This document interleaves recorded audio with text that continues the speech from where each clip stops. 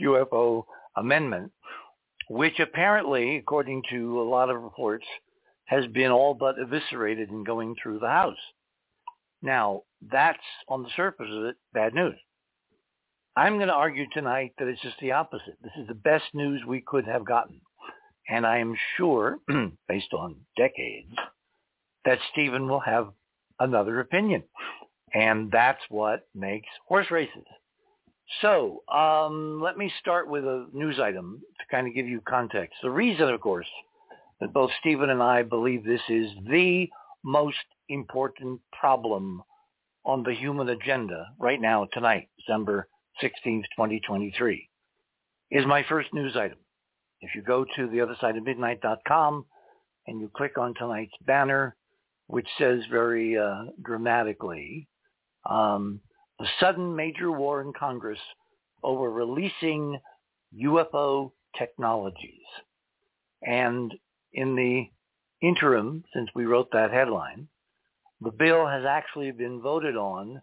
I'm not sure whether it's been voted on by the Senate yet, or it's going to have to go back to conference before it gets back to the president's desk. But it's all over because all sides appear to have been resigned to this as the compromise. Well, that's item number two. But number one, do with the U.S. wanting to scale back the Israeli-Hamas war. And the relationship between these two apparently totally separate events is what we should be in part talking about tonight, because Stephen and I both agree that the only thing big enough to alter a declining spiral of history that we see on our TVs 24/7, both in Ukraine and in the Middle East now, is something big enough to change the mindset of an awful lot of people so they see themselves as more related as humans compared to a major, staggering unknown out there, which is revealed or reveals itself or is made plausible in the minds of an awful lot of people. That's why we're doing the show tonight, because there have been major developments on the political front vis-a-vis that very reality. For the last several weeks, there has been a major war going on behind the scenes in the House and the Senate regarding who was in favor of real disclosure. That is there's a technical term for this, the eminent domain control to the U.S. government of all the UFO research, data, bodies, technology, whatever, being held in the private sector, currently accruing back to the federal government on behalf of the people of the United States of America. And something so seemingly bland and pablum, just good old patriotism, suddenly became incredibly polarized with Republicans on one side, Democrats on the other. And the final bill that we got the last couple of days, the proponents of the original Schumer amendment are claiming has been eviscerated. And again, I will argue on the other side of that equation with hopefully some very important and dramatic new evidence tonight, up to and including from the White House. Okay. Tell you what, let's leave it on that note, and we'll bring up Stephen here, because it's time to basically go to, what's going on right now in Washington. So Stephen Bassett is a incredibly patient, long-lived, persistent, Taurian-type political activist in the field of UFOs. UAP is a modern, bastardization of the field. And he's been at it for decades. He's been at his side of the fence, which is aliens, spacecraft, etc., about as long as I have in terms of ET artifacts, ruins on the moon, etc., etc., etc. So, without further ado, Mr. Bassett. Hi, Richard. Hi. Well, as the Chinese used to say, may you live in interesting times. Obviously, the Chinese have taken up permanent residence in the House and Senate of the United States. Where are we tonight? Because it's very confusing, even to me, and I follow this stuff. The language in the bill is set. Well, for that, let's lay out what the Schumer amendment was and what we got. I know. I'm just kind of giving you where we are. The final language is done. It's not going to be changed again. Nope. And the bill I is totally going agree. to go to the president pretty quickly. Uh-huh. And be signed. And he's going to sign it. I think this plan was always on the 21st, which is what? I think. It's like the Wednesday. damn solstice. Of course it is. Of course it is. You'll get used to it. So what's just happened, though, is really extraordinary. Great question, Mr. Bassett. So what just happened?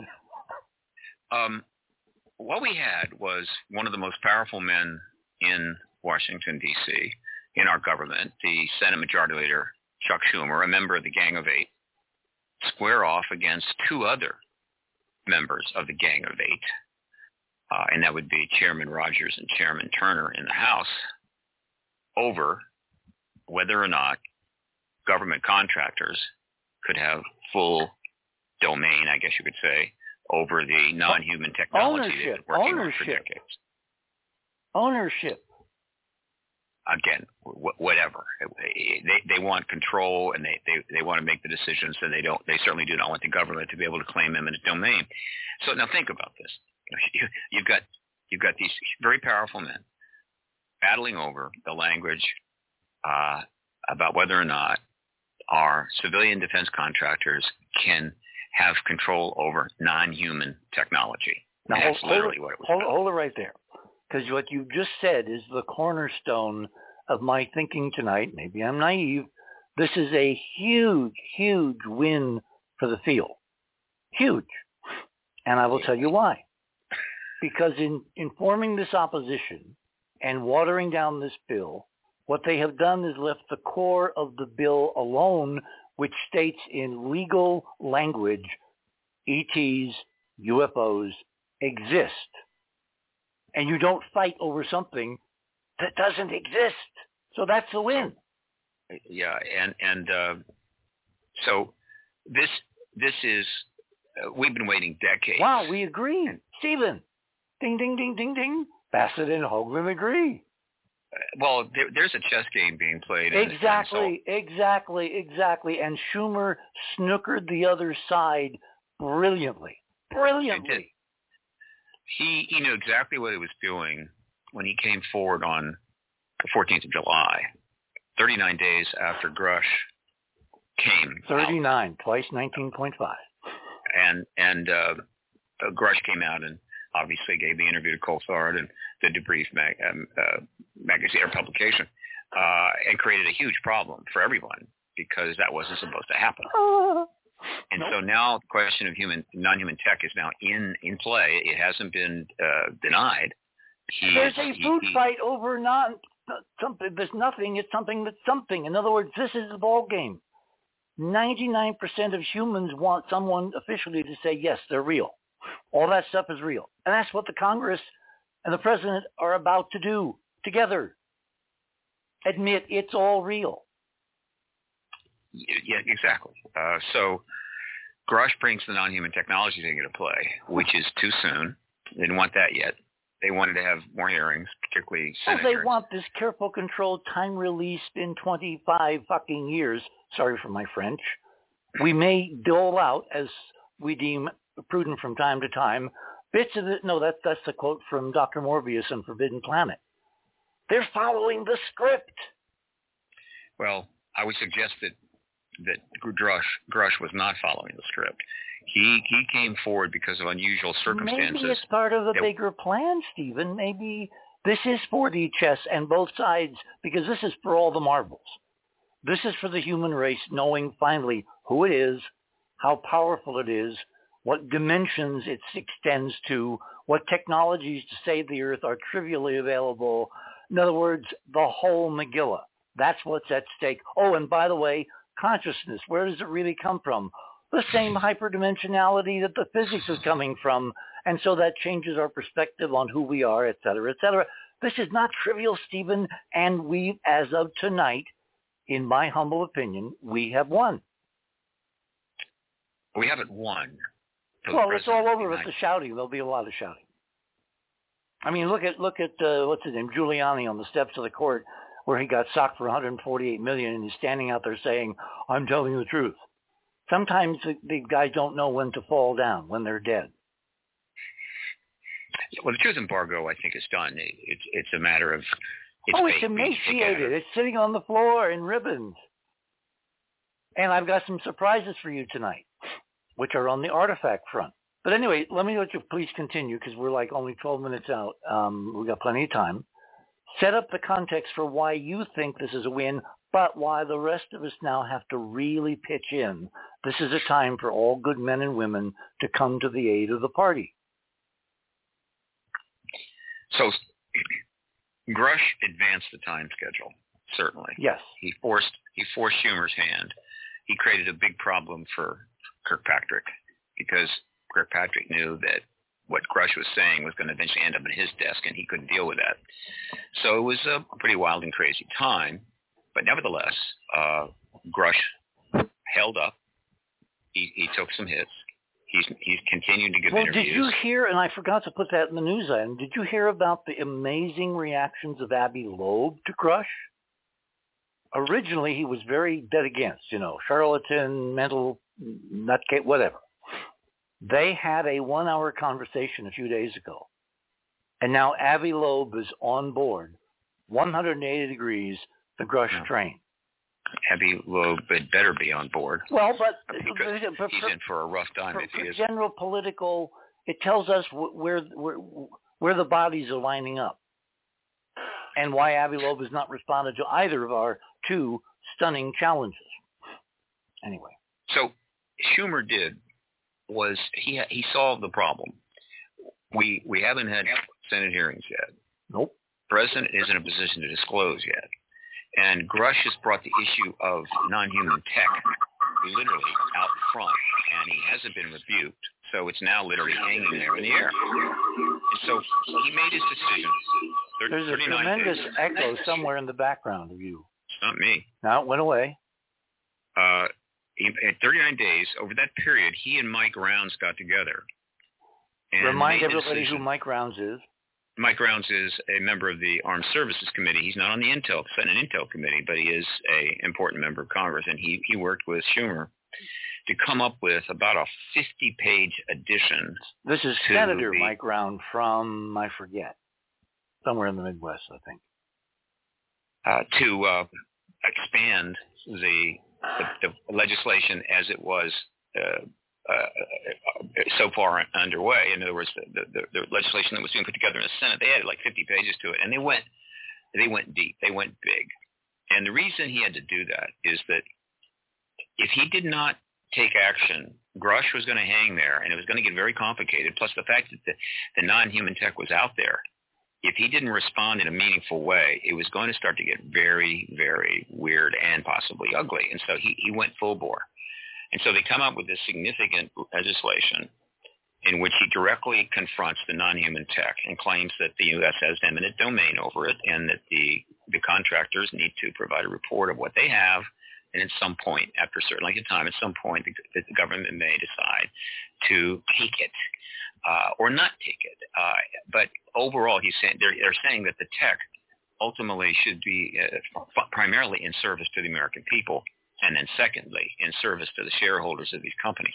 Okay, that was a punch directly in the nose of the entire military intelligence defense contractor But industry. I think there was a second level, because knowing that this fight was going to come from behind the scenes to in public, what this has done, either Schumer deliberately planning it or it being an incredibly beneficial side effect, it's identified in the Congress who the opposition is.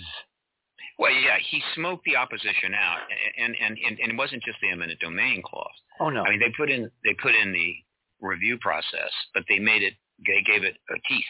They gave the review process, which included the UAP review board, subpoena power, as well as the highest classification you need to be able to look and deal with anything. Now, this is just certain individuals that are part of the review process, including members of certain congressional committees.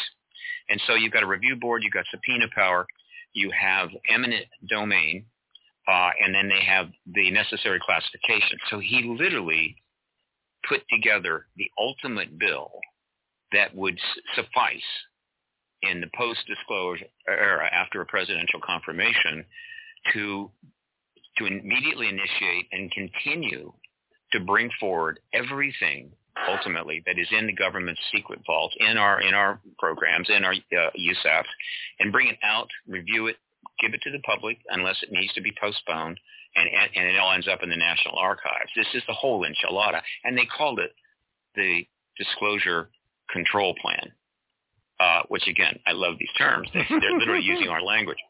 This was it. And so he literally forced them to come out of hiding. Now, the defense guys couldn't come out. I mean, they didn't come out by name. They got in touch with intermediaries who knew how to get to the members of Congress that they knew were going to be in the conference, in the deliberation. This was their opportunity to make a change. And the reason they had leverage is that, and this is more on the Republicans than the Democrats, but it's both parties. These defense contractors give millions of dollars in campaign donations to these people, big money. And so they've got leverage, and they used it in this case. And they were able to get this thing underway. But it wasn't clear if they could pull it off because, again, Schumer had come out in July. This thing has been up there for months. People have high expectations. Grush is continuing giving interviews. Well, it looks like we probably could have held out, but the fight was joined by another person. At the end, it was Mitch McConnell that stepped into it, and that changed the dynamics. He was putting leverage in the Senate, obviously, but it's a Democratic-controlled Senate. So McConnell went and broke bread with the three Mikes, Mike Johnson, Mike Turner, Mike Rogers, and let him know that he favored what they wanted, which is to pare this bill back. And that gave them extra clout. And the end result is that the conference committee was able to strip all of the enforcement stuff out of the bill and just leave the essence of the bill, meaning the concept of bringing the material out, getting it to the National Archives, postponing when necessary, giving it to the public if possible. And the total was about 11 pages. The Schumer UAP Act was 33 pages. I mean, in my format, I formatted it into a PDF file. So in a PDF single space, it was 11 pages. The Schumer bill was 36 pages. So it was over 3 times as large. And so, but they left the essence of the bill. Okay. And so he smokes them out. We know that not only do we not know there's a non-human tech, we know that the companies that are working on that non-human tech are very proud of it and want to make money from it. And so the whole non-human tech they want to make a lot of money. Remember, it's steamboat time. And so unless whales and porpoises and elephants have learned how to make computer chips, non-human tech means extraterrestrials. And so we've had what amounts to informal, implicit disclosure, but not the real deal yet. And it happened because of Grush. If Grush doesn't come forward, this probably is not happening right now. And the bill would have been different. So now that that's done, the bill's done, there's really only one next step, and that is the Senate has got to call the hearings that they promised in front of the Intel Committee for the very substantial list of witnesses ready to come forward. At the first level, and we know this is many levels deep, but at the first level, it would seem logical now, given that Schumer's bill was snubbed, to turn to the chairman of that committee and say it's time and schedule it for the first quarter of 2024. Well, it needs to be January, and there's a reason for that. That's the first quarter. Well, again, early in the year, because the first primary, forget about the Iowa caucus, the first primary, I think, is in February. In New Hampshire, you know. Yeah. And that's the real beginning of what is going to be one of the most expensive, if not the most expensive, one of the most partisan, nasty, ugly, bizarre elections of our lifetime. Yeah, it's going to be incredibly and it's going to be all bad. Okay. Which is why we need disclosure. So the idea if they don't do this, if they hold off these hearings and let them drag, and if they get interrupted because of events in the Middle East or events in Ukraine, then this non-human tech unofficial disclosure is going to be hanging over all of these candidates who are not going to know what they're talking about. They're not going to know how to address it, and it's just going to be a disaster. On the other hand, if they get the hearings in January and the witnesses that we know are going to testify, and not for a day, but for a week at least, we're talking 15, maybe 20 witnesses, that this testimony will blow the truth embargo completely up. And in which case, afterwards, the president could come forward passively and simply state, I'm convinced we have a non-human presence. That's disclosure. That's it. And if say that happens at the end of January or early February, that gives all the 2,000 balloted candidates a chance to start reading all the books, or at least go to some documentaries, get up to speed, learn something about this, and have something meaningful to say about it, and be able to talk openly about it during this campaign. The issue being what it is, so nonpartisan, it could suck a great deal of the venom out of what is going to be, as I say, could be, the worst campaign of our lifetime. So the benefits politically are enormous. And then ultimately, the benefit to the American people would be that when the 435 members of Congress are elected and 33 members of the Senate and a lot of governors, when those people are elected, the electorate will have some idea of what these men and women think about this new world they're in. What is their view about the post-disclosure world? What are the implications for them? What do they see happening? How are they going to manage the country in a post-disclosure world? They'll have some idea when they decide who to vote for, and we'll get a government in 2025 that is somewhat connected to this huge shift. So the difference between getting this hearing done early and getting it postponed, even late into the year, June, July, when the trials are underway, no. They've got to get it done in January. And so I am pushing with a advocacy. Well, the first Trump trial is March 4th. It probably will move downstream a couple of weeks, maybe a month. So you have a window between January, when everybody comes back, and March. Basically a 2-month window.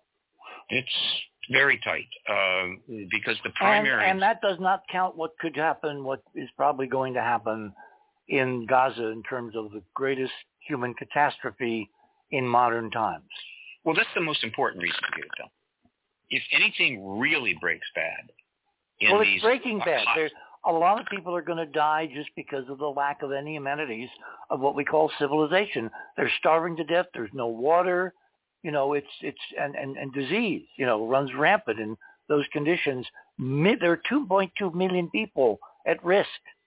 So any catastrophic outcome from any number of areas, whether it's the Middle East, whether it's Ukraine, whether it's Darfur, whether it's could take Taiwan. number one on the runway, and this gets side pedaled because, of course, everybody knows it's not really important.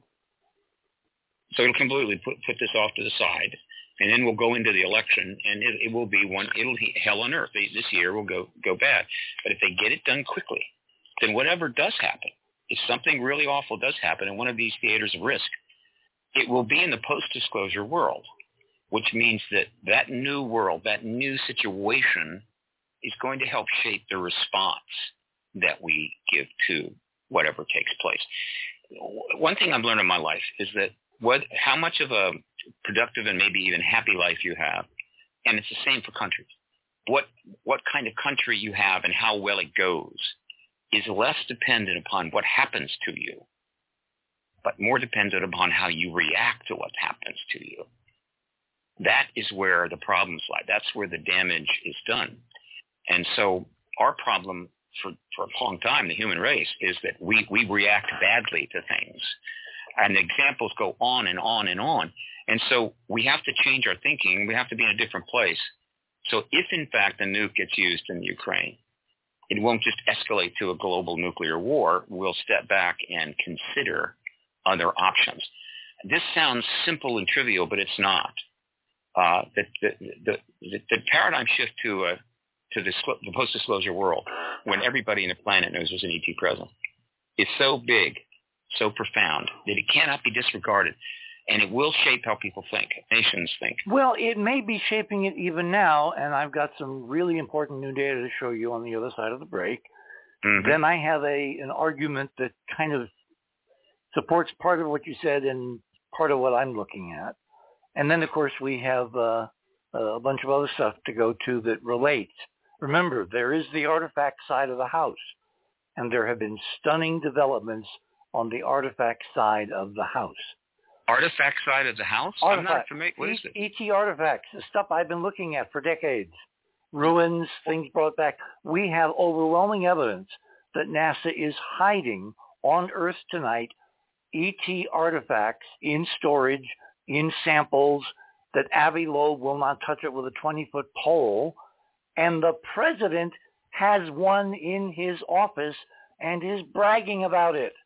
Wait till so when you said House, you weren't referring to House of Representatives. No, the White House.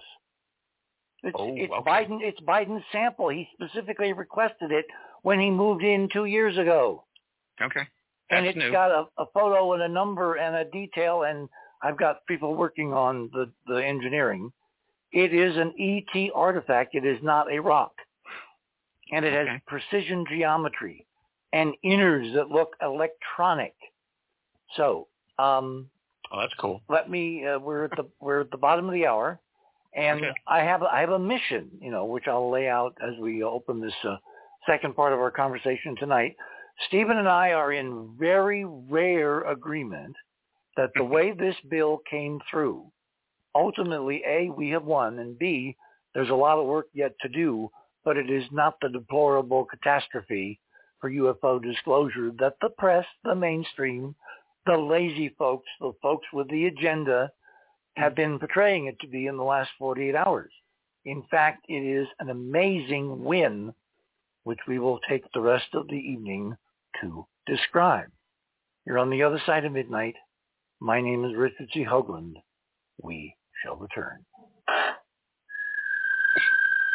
Interesting.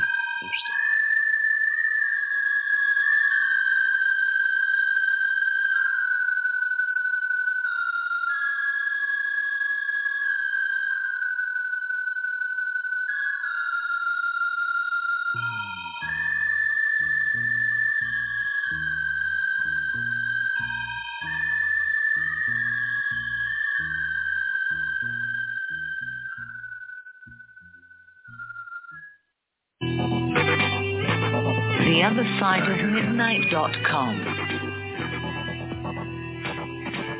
Tune in to listen to Richard C. Hoagland and his fascinating guests. Join Club 19.5 to get access to exclusive member benefits. Listen to past episodes anytime on any device. Search the archives of over 180 episodes. Membership costs $9.95 a month, 33 cents a day. Support the broadcasters to provide you with the most interesting conversation available.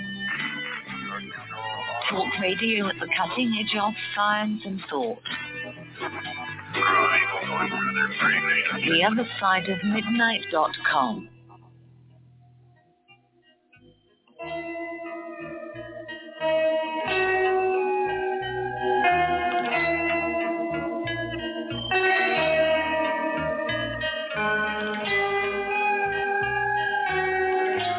And welcome back, everyone, to this Saturday night edition of The Other Side of Midnight, the 16th of December of 2023. Christmas rusheth down upon us. So my guest tonight is Steve Bassett for the whole 3 hours, and we're talking about the incredibly interesting and Byzantine and Emily Dickinson and outright 4D chess nature of what has just happened in the U.S. Congress. And I totally agree, Stephen, that Bassett's going to sign the Biden, see, too many B's. Biden is going to sign it, and then we'll be off to the races because it officially surrounds with a moat and lasers and whatever the magic keys to the kingdom, and it says it's not going to release them even under the best of circumstances except through these various agencies and companies that deem it necessary or appropriate. The real goods of the ET UFO discussion, which is the technology, stupid, that's going to be kept under wraps for 25 years. Well, I will bet you dollars to Navy beans that mandate does not last a year. Because one of the key things which actually forms the background to a really cool birthday party, Stephen, happy birthday and happy Christmas combined this year, because you got what we've both been wishing for. And that is, as part of this new law, about to become law, they are now set up, disagree with me if you want to, a central archive for bringing all of this disparate information together, which has been accumulating officially for 70 years, almost 3/4 of a century, and which is all over the place, under every damn rock you can imagine. This will centralize all that info so another official congressional law in operation tonight takes effect when whistleblowers leaking from that central archive become forward enough to come forth, lay their jewels upon the table, talk to the New York Times, and are totally covered from liability and government retribution by, I forget which piece of legislation enacted a couple of years ago, loosely called the New Whistleblowers Act. So this all works in concert to move the date up as opposed to back, even with the now identified Republican and corporate opposition that real disclosure has always had. Stephen, thoughts? Stephen? Unmuting helps. The earlier law was not whistleblower protection, it was witness protection. It was for people that are coming forward within the process, within government, as allowed for by law, who then get harassed or have a problem with people inside who simply oppose the process. It's not a whistleblower law. We have already, for some time, whistleblower laws protecting anybody coming forward regarding illegal activities within any part of the government. So I think that's not the chess move that Schumer made. The move he made, it was so brilliant, again, was this. He put something up there so strong they had to push back. So he forced them out of cover. He forced the government contractors to basically admit that there's non-human tech, which again backs up Grush. All right. Which is the ball game. But the bill, and of course they couldn't just eliminate the bill, and so essentially what they left in was the basic bill, the same thing. There would be a process of bringing things forward. It would go to the National Archives. They just took out all of the enforcement power to do it as of that bill. Now, Schumer, if he is thinking like I hope he is, that okay, now as everybody goes home for a couple of weeks to chill out, they come back to Congress in early January 2024, and the whole idea that we have non-human tech, which means extraterrestrial tech, is now spreading around the world. The articles about it are just pouring forward as fast as I can archive them on my site. Yep. And so that is now in play. And so you go ahead, you call the hearings, you bring in these witnesses who are just going to blow the people's minds when they testify under oath. That sets up the president to disclose. Could be as early as late January, early February. And so disclosure has happened. The world's on fire. Everybody's excited. And a week after that, guess what? The Senate reintroduces the entire UAP disclosure bill intact as a standalone. And who in Congress is going to vote against it then? At that point. And they end up getting it without any hardly delay at all. And so all of that power comes back to the government, right? Because the people are not going to let that be stopped once they have been informed by their own president that there's an extraterrestrial presence, and that's been confirmed by heads of state around the world. And so they get the bill anyway. I mean, it's a chess move par excellence. It's fantastic. And then he goes on, you may have known this, but he went on the floor of the Senate along with the Rounds, and he did kind of politicize the issue. He chastised the Republicans for pushing back and taking this out of the bill, and then Rounds said something and he said something. But then overall it was like, well, we got this bill and we're all going to go forward. So he's kind of taken some of the venom out. He played it perfectly. And keep in mind that wasn't the plan. If Grush doesn't come forward, he's not in this position, right? And so he had to adjust to a changing situation. Grush is still getting threats, but he is giving interviews. He said he's had a hell of a time. It's been tough on him, but overall he's holding up. Will other whistleblowers join him? I don't think so. I think right now, if you've got something pretty significant, you want to be a witness. You want to be talking to the Intel Committee. You want to be coming out as a whistleblower. That is no path anyone should take unless it's an absolute last resort. And so we're looking for witnesses now, not more whistleblowers. We have the witnesses that will pretty much wrap this up and get us the disclosure we've been waiting for all these years. Well, my old cliche, no single point failure. If you don't have witnesses and you don't have hearings, and that's in the hands of basically one person, the chairman, then what's your fallback? It's got to be the people. It's got to be other Grushes that see that the water is fine and they're willing to duck their toe into it.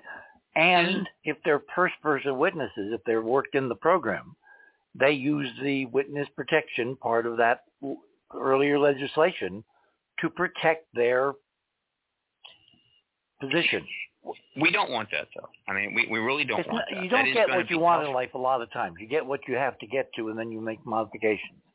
So. Well, yeah, again, it's not going to be pretty, and that's going to be a problem. Now, it's also the case that the House is now fully engaged in this. And you have, from the House, conservative Republicans that have really taken this up. And so you've got this Bassett said we were hosed, which is very direct language. Well, but he's also said that they're absolutely committed to getting disclosure. They want this truth out. And the three are Luna, Mace, and Bassett are the three pretty much leaders there. They already had a hearing. They said they're going to have another one, and they're already making a fuss about the fact that it's time for the government to stop keeping this stuff hidden. And the press is picking up on this. These articles all about this. The shift is now, why is the government keeping this hidden, and so forth. So you've got conservatives in the House on our side. You've got some bipartisan. And it's not just here. In fact, the reason I have the Guardian up there is because I wanted a more distant, offshore, quasi, more neutral perspective. And they're basically saying what we're saying tonight. It's got to go forward. This is just a speed bump. Yeah, the press are totally on our side at this point now. They do understand it's the biggest story in history, and they're covering it pretty damn good. Yep. Thank God. Happy birthday! What a hell of a present. We're in a good place right now, but again, the world is so dangerous. Yes. That we cannot afford delay. And so what I did is I launched a little project here, which is called Shift Storm, SHIFT, Shift Storm. Very clever. I launched it about 5 days ago. It's got a website. It's shiftstorm.org. And it's as simple as it could be. All I'm asking people who are on Twitter to do is let's tag messages into the three senators who are the chief decision makers on that hearing, and that's Schumer, Warner, and Rubio. All three are pretty much essential. They're going to confer with each other. And so all you do is you can tag a message to their Twitter handle. They, like almost every member of Congress, are on Twitter, and they have handles. And so at Senator Schumer, at Senator Rubio, and you go at Senator Schumer, and then you give them a message. Look, we really want those hearings in January with the witnesses ready to testify. Exactly. We love what you're doing. Thank you for the legislation, because they're heroes. They're not the bad guys. Oh, no. And my plan is to try to get 100,000 tagged messages into the notification box of all three of those senators by the end of the year, early January. It's very doable. It's already getting some traction. Well, there is a window, depending upon. I think Schumer seriously is playing 4D chess, and he set this up so the hearings have a context, which is in the midst of a lot of noise, be a signal. You have to have alerted your audience something major is happening. Now, everybody interested in this, and that's a lot of people, are going to pay attention when hearings on UFOs in the Senate Intelligence Committee are announced. But those that want those hearings, let's help. Let's get out there. And so you tag a message on Twitter at Senator Schumer, at Senator Rubio, at Senator Warner. You say, look, we really want these hearings. Now, those things will accumulate by the thousands in the notification box of the Twitter account of these senators. The staffers monitor those. They monitor those notifications because that is how they determine what people are saying about their boss. It's a pulse. And It's a pulse of the people. As these messages accumulate, they're gonna call the boss. They're gonna call the chief of staff and say, "Look, check this out." And so they're gonna see, and then they're gonna go to the box and simply scroll through all of these messages that are calling for hearings. This is as simple as it gets. It couldn't be easier. And so this is shitstorm.org, and anybody's on Twitter can do this. It's trivial, and I'm providing obviously the handles. And there's also the case you can send emails. Now the trick here, though, is that the email forms only accept emails from people in the state of the senator. So whether it's Virginia, Florida, or New York, if you're not a resident, when you submit your message, if the address on it isn't in the right state, Florida, Virginia, or New York, it won't go through. But if it does have a state address, it will. So that's a little trickier. But the Twitter messages, the tweet storm is probably enough. But certainly 10,000 emails would be nice if we get those into each of the members. Mm-hmm. We want hearings in January. It's just that simple. That's all you really have to say. When are you scheduled for George, for Coast? I haven't been scheduled in quite some time. Oh, I'm on the 19th, next Tuesday night. Good. I am obviously going to quote you a lot because millions of people, I'm going to direct them as to a campaign so we can help move this log a little bit faster down the river, but it's headed in the right direction. Now, are you in front of a computer? Yeah, it's easy. Are you in front of a computer? You can do it from your phone. You can do it from a computer. Stephen, are you tonight, right now, are you in front of a computer screen? I sort of am, yeah. Okay, good, because you need to go to my section of Radio with Pictures and start at item number 5. I'm looking for item number 5? Okay. Yep. Let me cruise on down here. Let's see. Item 1, 2, 3, 4, 5. Important to listen. Call this number. What? Is that the wrong 5? I think so, yeah. No, it's under the banner on the home page. Go there first. Let me go to the home page. Hang on. Home. Right. Okay, here we go. See the banner? Under the banner. I see it. Here we go. Click on the banner. Okay, got to click on the banner. Take it to the guest page. Underneath the banner in yellow are links to my items and yours. Okay. I don't think you have any items. Click on my name. All right. I'm on the other side of Midnight Richard Hoagland. That's the main logo. Yeah. Look at the banner. Click on. What's the banner? What banner? Scroll down. Scroll down. Do you see your name? My name. Okay. Yeah, you'll see your name, Stephen Bassett. Listen to the show. Come on down. Saturday, December 16th. Richard Hoagland, Stephen Bassett. There you go. Okay. All right. Click on the banner. Click on that whole thing. Gotcha. Yeah. Okay. Now we're getting somewhere. All right. Good. To the guest page. All right. Underneath it says fast links to items, just under the banner. Okay. Hang on. Down toward the bottom of the block. To listen to the show. It's got my bio. Keep going down. Keep going. You went too far. 1, 2, 3, 4. Now I'm back to the same thing. No, you went too far. Don't click on bios. Click on items. My name. Items. Right above bios. So guest page. Yeah. See where there's so much stuff here. Fast links to items, Richard. I just don't see it. Guest page, link to listen to the show, and then it's got me. I don't think I'm on the right page, Richard. So. All right, go back to the home page. Yeah, just don't see it. You can just go there and tell me what you're looking at. Yeah, but you need to see it. It's hard to describe a spiral staircase. All right, I'm at the home page. There's you. There's Coast to Coast. There's the printing. Going down to the banner.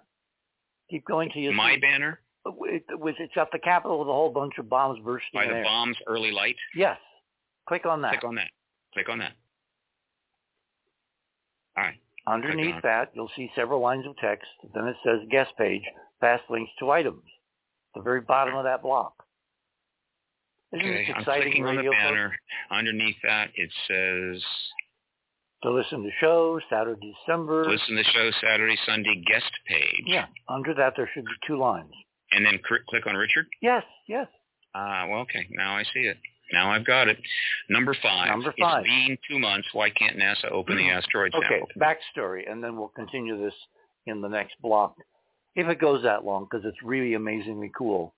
Remember the old thing about if Muhammad won't come to the mountain will come to Muhammad? Mm-hmm. The mountain has come to Muhammad. NASA tonight is sitting on hundreds of pounds of extraterrestrial technological samples. And either they don't know, which I doubt incredibly, or they've been keeping it totally secret. And we appointed Avi Loeb in the direction of both sets. We've been resoundingly rebuffed, meaning he has not opened hailing frequencies, even though he's trying to raise a few more $1 million to go back out to Indonesia and dive to the bottom of the ocean. So, about 2 months ago, the unmanned robotic mission to Bennu, an asteroid, remember that? That launched in 2018 and took 7 years to get there and retrieve samples and bring them home. Those samples came home. The first extraterrestrial asteroid samples ever for the U.S. came home in September on live television. Then the samples went to Houston to a special lab built and designed, at great expense, to handle in a pristine environment those samples. And it's been 2 frigging months since NASA said, oops, we can't get into the canister. We can't look at our samples. 2 months. And they can't find a screwdriver. And other people besides us are beginning to smell a very, very big rat. And the reason is, when they picked up the samples at Bennu, all of them on live television, it was obvious they picked up so much junk that some of it spilled out of the container that was designed to close, like a dust catcher, and capture material from Bennu, soil, rocks, rocklets, tiny things, and stuff them in the canister and seal it. They had a bunch of stuff outside the canister when they opened the first layer. And when they sampled that is when they freaked out. Because if you look at item number 6, click on 6, what do you see? Well, it looks like a green rock. Okay, look on 7. 7 is, hang on, let me go back. Where'd it go? Let me get out of here. How do I get out of here? Right under 6. I can't win it. We just, I've clicked on it, but maybe I got to do this. Okay, here we go. 7. Oh, hello. Yes. Okay. It's probably better not to look at it by clicking on it because it makes it very big. So this is a piece of technology from Bennu, which has been cut open. That's what the artistic representation on the right is.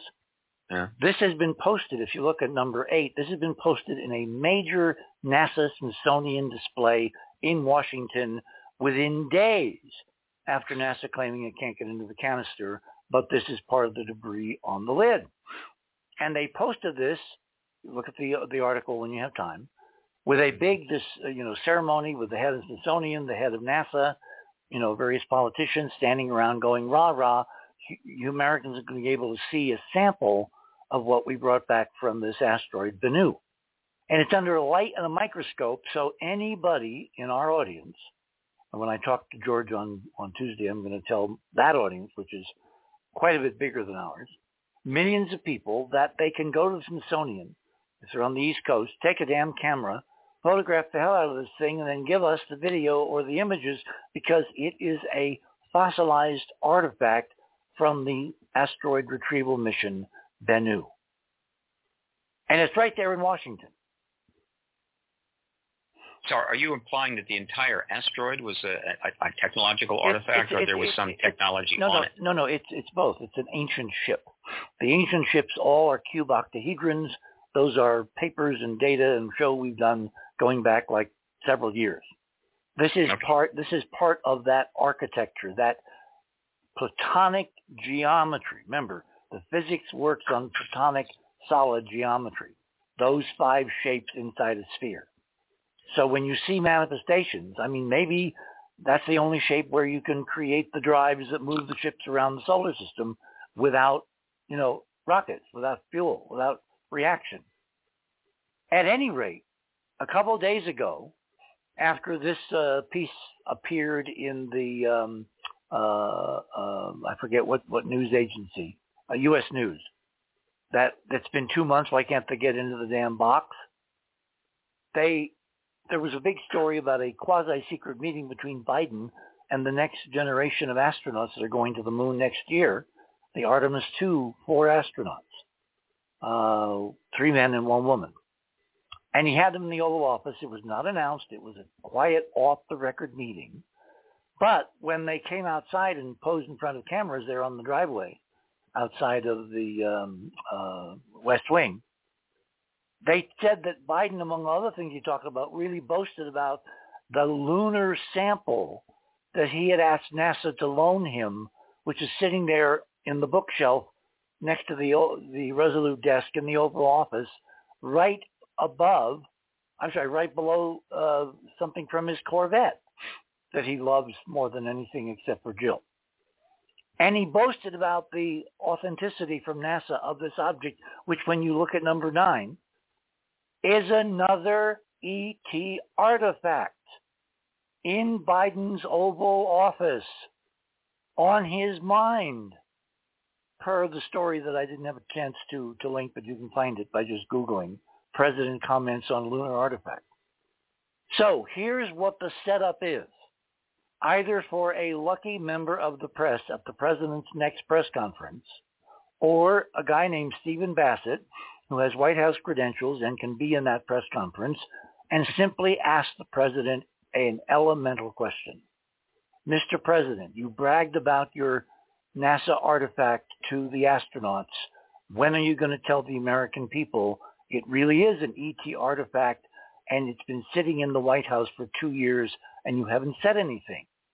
And that will so warp 9 accelerate this conversation and make it impossible for him to lie, because the photo and the geometry and the technology is all over the web, having been posted from this story on AP about the quiet meeting between Biden and the astronauts several days ago. So, Mr. Bassett, do you have White House press credentials? I am not a member of the press, and I do not have White House credentials. Do you have a trusted cohort who does have press credentials who would ask that question if it was given to him or her?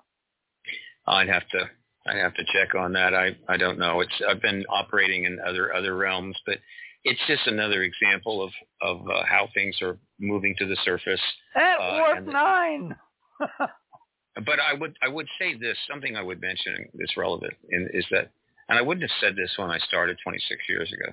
Really? But at this point, I'm pretty confident every single president of the United States has known that there's an extraterrestrial presence. From Truman on, every single one. Totally agree. But that doesn't mean they could do anything about it. Doesn't mean they wouldn't want to do anything. Well, they could have, but... let me just say this. It doesn't mean that they would do anything about it. But whether they would do something about it would depend on the circumstance, and it would be incredibly difficult. So, but they've all known. Well, Truman came close in July of '52. Remember the big UFO scare for a week over D.C. That was the point when he could have said, "By the way," and they're not hostile because we're still here. Yeah, he could have, but then Eisenhower could have when he came in '53. Instead, they but he had the meeting. And went the other way. He had the meeting at Holloman. Supposedly. But I can understand why those presidents did not take action. As you move forward, it gets a little more complicated. But the point I'm trying to make, do I think that Joseph Biden knows there's an ET presence? Absolutely. And he's probably known for a very long time. But knowing there's an ET presence and knowing how to deal with it. Well, it's steamboat time. It's all those cliches. There is a timing. Time is now to get pregnant. It's obvious on all these fronts. I'm just saying that aside from looking at this legislation, and we got about 4 minutes to the top of the hour, as the win that it is, the easier win, because once you make UFO technology available and agreed upon, that's really an ET artifact, you've won everything. Then, of course, it becomes much easier to force what's in hiding in the agencies and in the private contractors, out like Lockheed Martin, out into the open. It's like the difference between wanting something that you suspect is there, whereas wanting something that you have no doubt is there, and it's sitting in the Oval Office tonight. That's what's amazing. And he bragged about it. I think this is a clever 4D level plan to get the people to demand of their government that they respond. Well, but the way that's going to unfold, this is not an issue that the people are going to march on Washington. It never was and never will be. You don't know. But we're in a weird time. The people are supporting the disclosure process, and the media has gotten behind it. And so they don't have to march on Washington. All you have to do is show up in front of NASA headquarters and have some signs, show us the damn artifacts. And the press will do the rest. It wouldn't go well. Because the evidence is there. Why are you as an activist not wanting to be active? If I was on the East Coast, I'd be in that, I just told you that I'm doing an activist effort right now. You got to pick your spots. My spot is simple as we just need the hearings. The witnesses, some of these witnesses have been waiting 30 years to testify. In other words, Grush was frustrated because over about a period of a year, they weren't responding to him properly, and he got hassled. There are witnesses that will eventually testify. They've been waiting for 20, 25 years and been ignored. But all again, of that we're time. bottled up in the minds of two people, basically one. Who's the guy that runs the committee now? Yeah, the Senate Intel Committee? Yeah, Mark Warner. Warner from Virginia. Senator from Virginia. Yeah. Marco Rubio's ranking. It's Senator totally up to him. It is not, I've been somewhat educated on that. I think technically it is up to the chairman, but the ranking member and the Senate Majority Leader have a lot of influence there. Yeah, well, how can they order? But I know this. I know the Supreme Court or the President can't force the Senate Intel Committee to have a hearing. They can't force it under the law.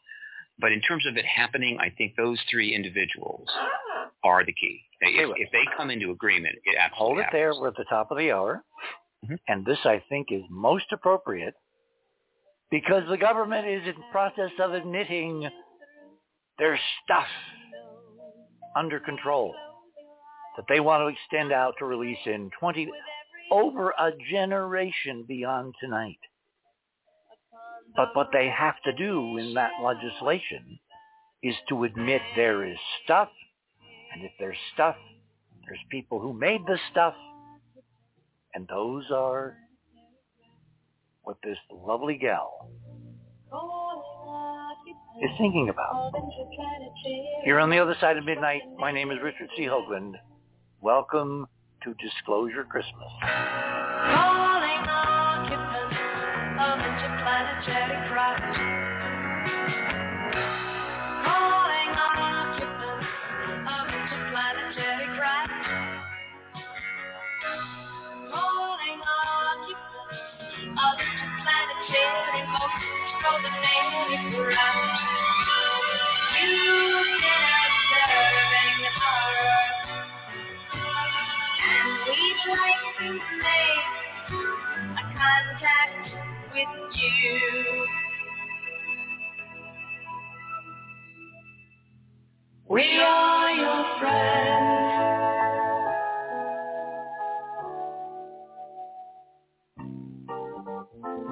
TheOtherSideOfMidnight.com. Tune in to listen to Richard C. Hoagland and his fascinating guests. Join Club 19.5 to get access to exclusive member benefits. As a Club 19.5 member, you'll gain access to the rest of this show and all previous 350 episodes. Membership costs $9.95 a month, 33 cents a day. Support the broadcast that provides you with the most interesting conversation available.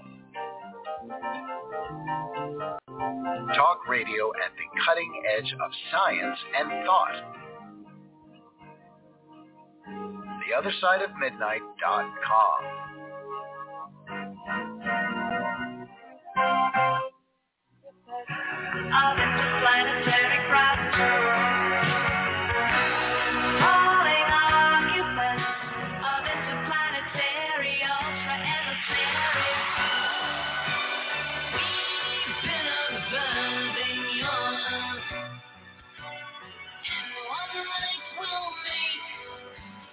contact with you.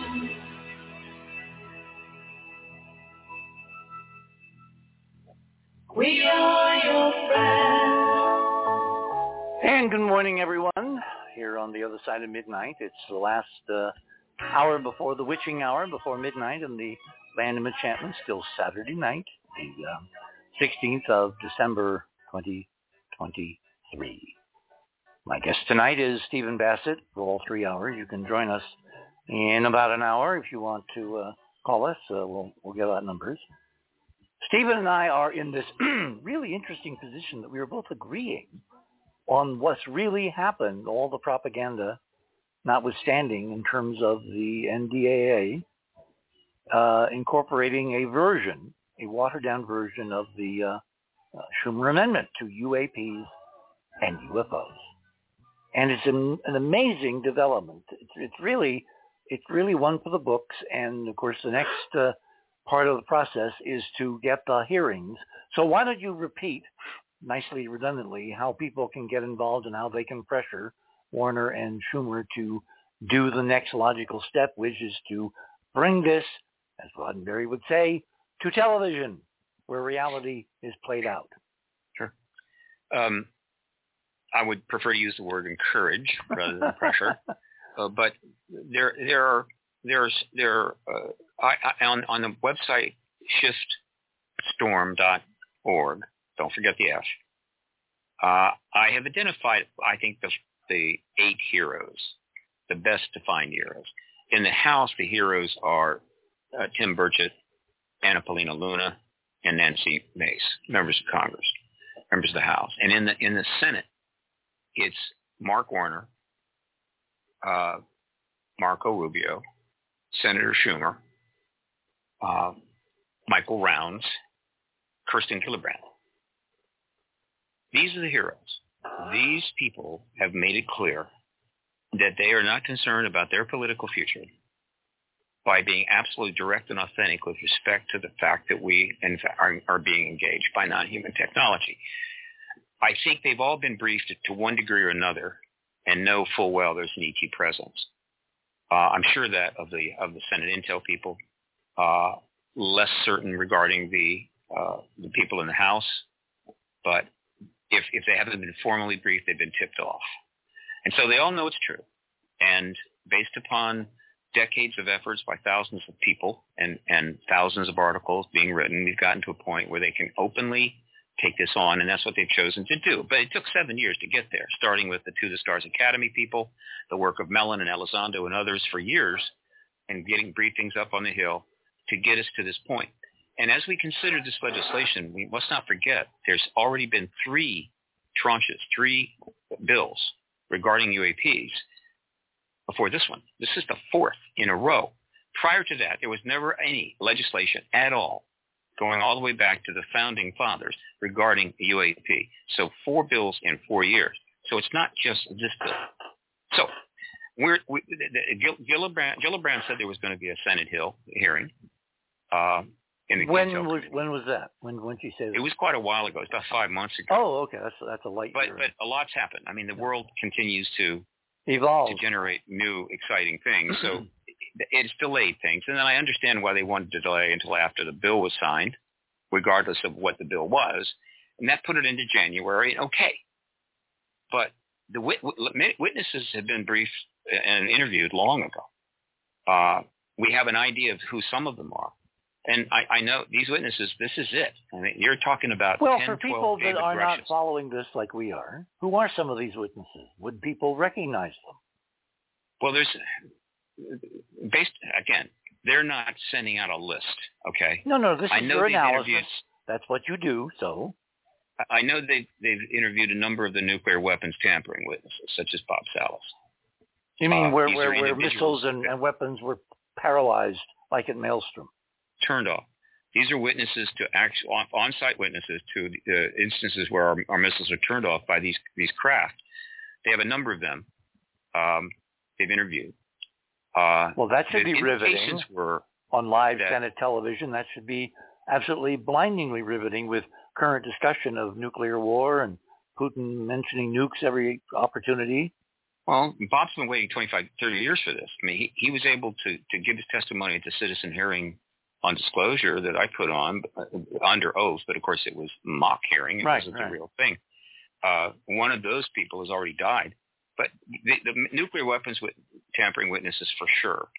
Then, based upon some things that I saw, they have interviewed at least two of the people who were in the unacknowledged special access programs working on the non-human tech.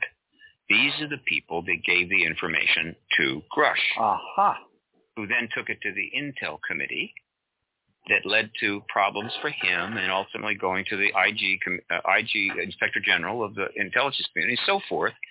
But what many people who jumped on Grush right away as not being credible did not understand, and he said it, but they weren't hearing it, that he had been in intelligence for some years. He had contacts throughout the intelligence world with clearances. And so when he got that information from the USAP guys, he went to these people for confirmation. And a number of these contacts of his who had clearances confirmed that what he had heard was true. And so it's very possible that some of the people that had firsthand contact with this non-human tech may be testifying. And that's just for openers. If they want, they could spend an entire day just showing hours of gun camera footage of UAP intercepts, a lot more profound than the 3 that were released in 2017. But just no witnesses alone. We're talking 12, 15 David Grushes, basically. All right. Now, you put that together and you put a couple of 100 million people watching it. You put them under oath. That's the ball game. That basically if it's handled correctly, it could be even more successful than the January 6th committee, which was brilliant by any normal congressional standards. It was the ideal hearing because it wasn't about ego. It wasn't about the questioners. It was about the witnesses, all of whom were Republicans. So if the UFO hearing can be even half as effective, it will convince a whole planet on live Roddenberry television. It can't be anything but more effective. And the reason is that it is a much more defined issue. It is not a partisan issue. Everything is very compact. You have clear statements, clear evidence, and so forth.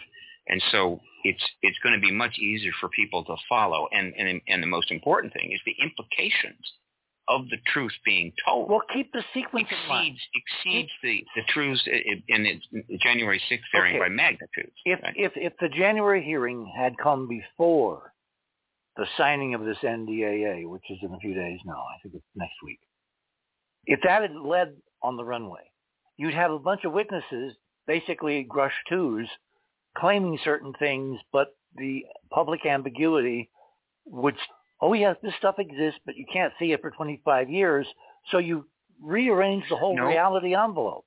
No, that's not what the law says. And that's not in... But that's where people... Forget what the law says. They misunderstood the bill. They misunderstood the bill. The language in the initial bill, what it said was that anything that is 25 years or older, and any program, anything that's initiated 25 years or older is fast-tracked into the controlled disclosure plan, meaning it right away it can be put in the pipeline in order to be considered, which goes all the way back to Roswell. There were some amazing things over 25 years ago. So it's not a question of waiting 25 years. Anything 25 years or earlier would have been more subject to review. That doesn't mean, it did not say that anything we have to wait 25 years for something that happened last year. People have been reporting this totally ass backwards then, because they've been comparing it to the JFK archives, which had a 50-year drop-dead date, which both Biden and Trump have abrogated. So much for congressional laws the presidents don't want to obey. I'm telling you, this is the most... Say again? Senator Schumer made a mistake in making a comparison to the JFK as a model. Because it got me off on the track that we have to wait. If it's anything older than 25, who the hell cares about the more recent stuff? The most amazing cases were in 25 plus years ago. Yeah. and that's not even the point.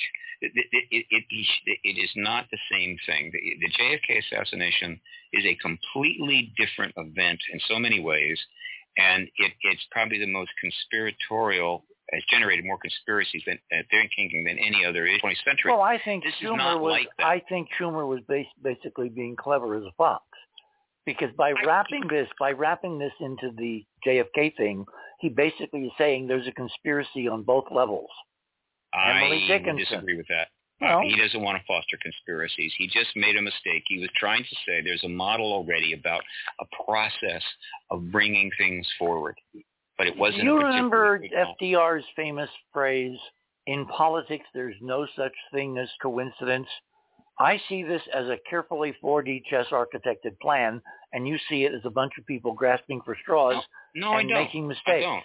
It is a plan, Dick. It's just that, I mean, there's a certain amount of scripting here, but it's not something that has been scripted down like you do a play and you rehearse for weeks ahead of time and you get your marks on the stage and you go through and everything is precise. No, everybody sort of knows where things are going, but they don't have the luxury of getting together for a heavily scripted, highly coordinated thing. They know where to go and they're trying to follow it, but it's not that simple and it's much more difficult. So it's not like a scripted play, but it is somewhat scripted. And Grush is an example of something happening that wasn't in the script. And there's going to be more of that. Yeah, but you keep saying that like we don't know. I think if Grush was basically the designated fall guy to accelerate the curve, which had all these positive effects, Schumer then puts the reach way out there. They bring it back. They affirm the reality of the subject, and then you have the hearings. It seems to me like it's a pretty damn good plan. Again, yeah. Look, if the script was we're going to get this guy and we're going to threaten his wife and his kids and try to kill him and all that kind of stuff and drive him crazy so he comes forward, no. I just, Dick, you and I are different in that regard. No, I didn't say that part of it was a plan. I said when they found a viable candidate, someone who was close to being fed up, who had been chastened, who had been threatened, who had been put through the ringer, those are the people that turn state's evidence. I don't see it that way. An opportunistic target is what I mean. He came forward because of a lot of things. It took and they gave him a window to drive the enterprise through. It occurred over a period of 2 years. I just don't want to do that because it ascribes to Grush a kind of conspiratorial connection, which is not there. It's a plan to disclose. It's not conspiratorial. When you're up against evil, you have to fight evil with good. And darkness and transparency are the opposite ends of the scale. And because of Grush, who I think of as a hero, we're at the next level. We've now crossed the Rubicon, and now we've got a damn artifact sitting in the president's office. Now, let me get back to your original question. What am I trying to do now to help things along? What is on your agenda?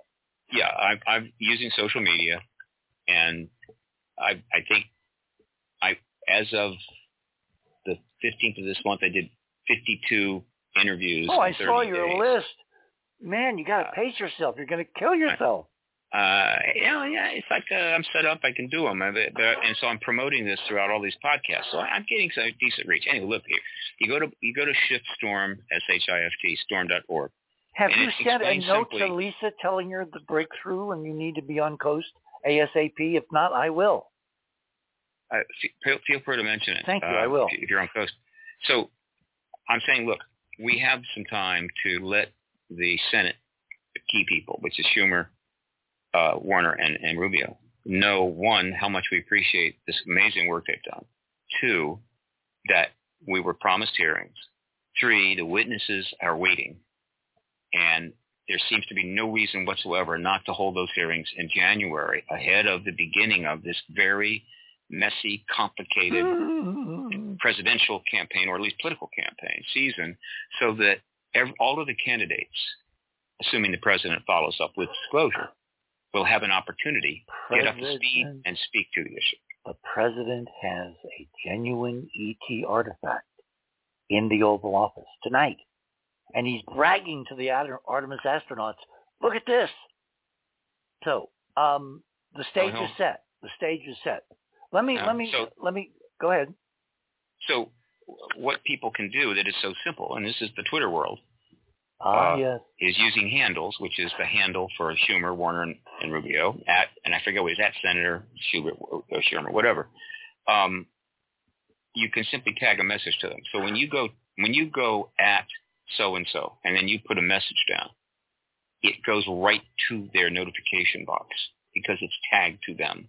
And their staffers check those boxes in order to learn what's being said about their boss. And so if we put 100,000 of these tagged Twitter messages into the notifications box of each one of those, that is an incredibly impressive display of the design. Hey, are you up to coming on with me on Tuesday night? I think I have enough pull. Where? On Coast. Look, I don't produce the show, so you don't what? I mean, I'll you know me, I'll go on any show anywhere, it's anyhow. Several million people, Stephen.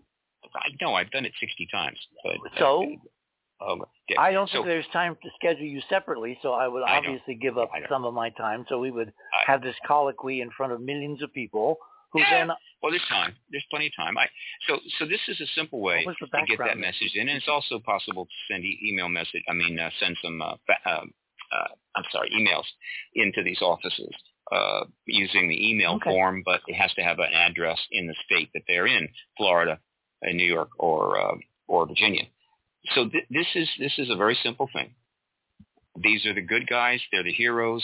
We're not mad at them. We're simply saying, okay, good job, fantastic. Now let's get that hearing out of the way. And it's okay to say, look, because we think that the president will then be able to disclose and end this. We cannot have the fact unconfirmed by the president. And we do, in fact, have non-human extraterrestrial technology, not just 1 or 2, but 9 or 10 or 12, and we've had them for decades. We can't have that hanging up in the air while 2,000 people run for office who are clueless on this stuff and can't speak to it. It's just unacceptable. You just can't do that. We've gone too far. Now we have to close the deal. This campaign is going to be awful, and it's going to be incredibly distracting, and this issue will not be able to go anywhere under those circumstances. But if the president confirms before the first primary, then it will literally be in the debates leading up to those primaries where they're being asked, well, the candidate so-and-so, what is your view of the fact that we have this technology, that we are being visited?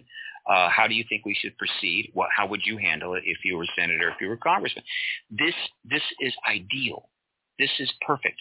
But it will not happen unless we get disclosure, and that's not going to happen until we get that Senate hearing. So the history is, we're right at the cusp of history. So close you can taste it.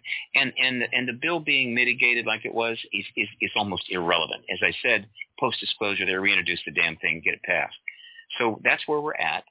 And the only thing that can really screw up what I think is a perfect opportunity would be something really, really awful happening in one of the crisis centers on the planet right now, and we have quite a few of those.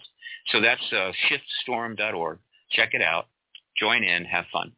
Well, this means you should act earlier rather than later, because there is an opposition, and I frankly do not put it past the opposition. I'm not talking technologies here on Earth. I'm talking ETs themselves. There's upsides and downsides, good folks and not so good folks. And if they're involved in what's going on Earth tonight, Ukraine and the Middle East, then all bets are off as to how much time we have to do all this. So I would recommend sooner than later. Let me go back to a question for you regarding your talents. So you are a political person. You're neutral. You're not in the press, so you can't go in to a press conference and ask, Biden the question. And you're going to think about who in the press corps who does have White House credentials that could do that. I have another question. How good a photographer are you? Do you have a professional SLR camera? Are you talking about going down to the Smithsonian and taking pictures of the damn artifact, which was put there with huge ballyhoo? Head of NASA. It's so deniable disclosure, because if they get 1,000 people saying, "Look at this," they have to respond, and government can respond. My office is very close to the Smithsonian. Which are you talking about, the old Smithsonian or the new one? It's the old one. It's in the natural. It's not even an air in space. It's over in the Museum of Ethnology or something. Read the old building. Okay. Yeah. Yeah, I'm a few blocks from that, so maybe I Good can do grief, that. it's tailor-made for you, because then I'll go take a photo. you send take video and photos, Okay. you know, and All you right. should be able to get really close to see all those gears and wheels and machinery. Send it to us. We put it on the air. Now, Andrew Curry, remember who Andrew is, right? Andrew who? Curry, artist. Oh, Andy Curry. I think so. Yeah. He's a brilliant artist. He works for Hollywood. He does commercials. He does Super Bowl, concept art and movies and all that. Anyway, he has offered to paint, to order one of his paintings on any subject to the person who first takes these pictures and gets them to us at the other side of midnight. I'm serious. And his work is gorgeous. It's amazing. Someday, having an original Curry will actually, help pay part of, the district attorney's defamation suit. No problem.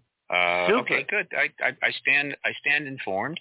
It's very likely to happen. I'm of course, staying up till 3 a.m. is not necessarily a good start on that, but we'll see.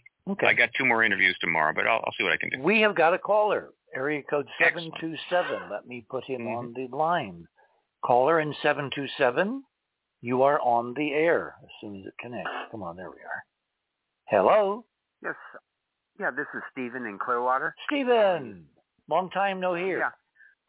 One thing I'd like to say to Stephen, and I don't want to take too much time to explain. Oh no, we got plenty of time. Stephen, plenty of time. I want in-depth analysis, because I want to know if you agree what Steve and I've been agreeing on. Amazing.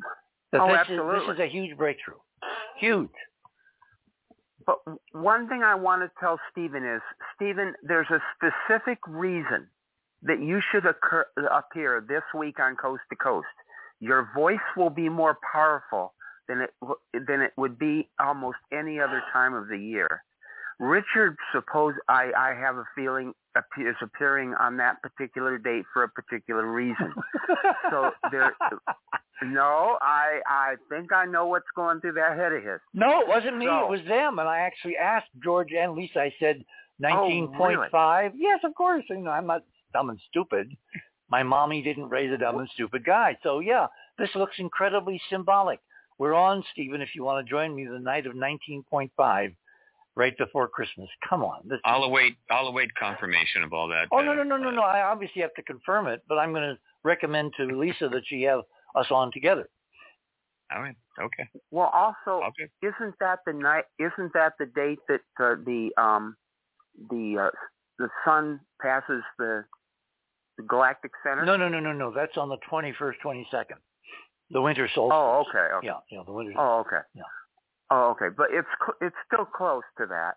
Well, it's the alignment of both. Remember, they're a whisker away in the sky, and that's when the physics is highest in the model.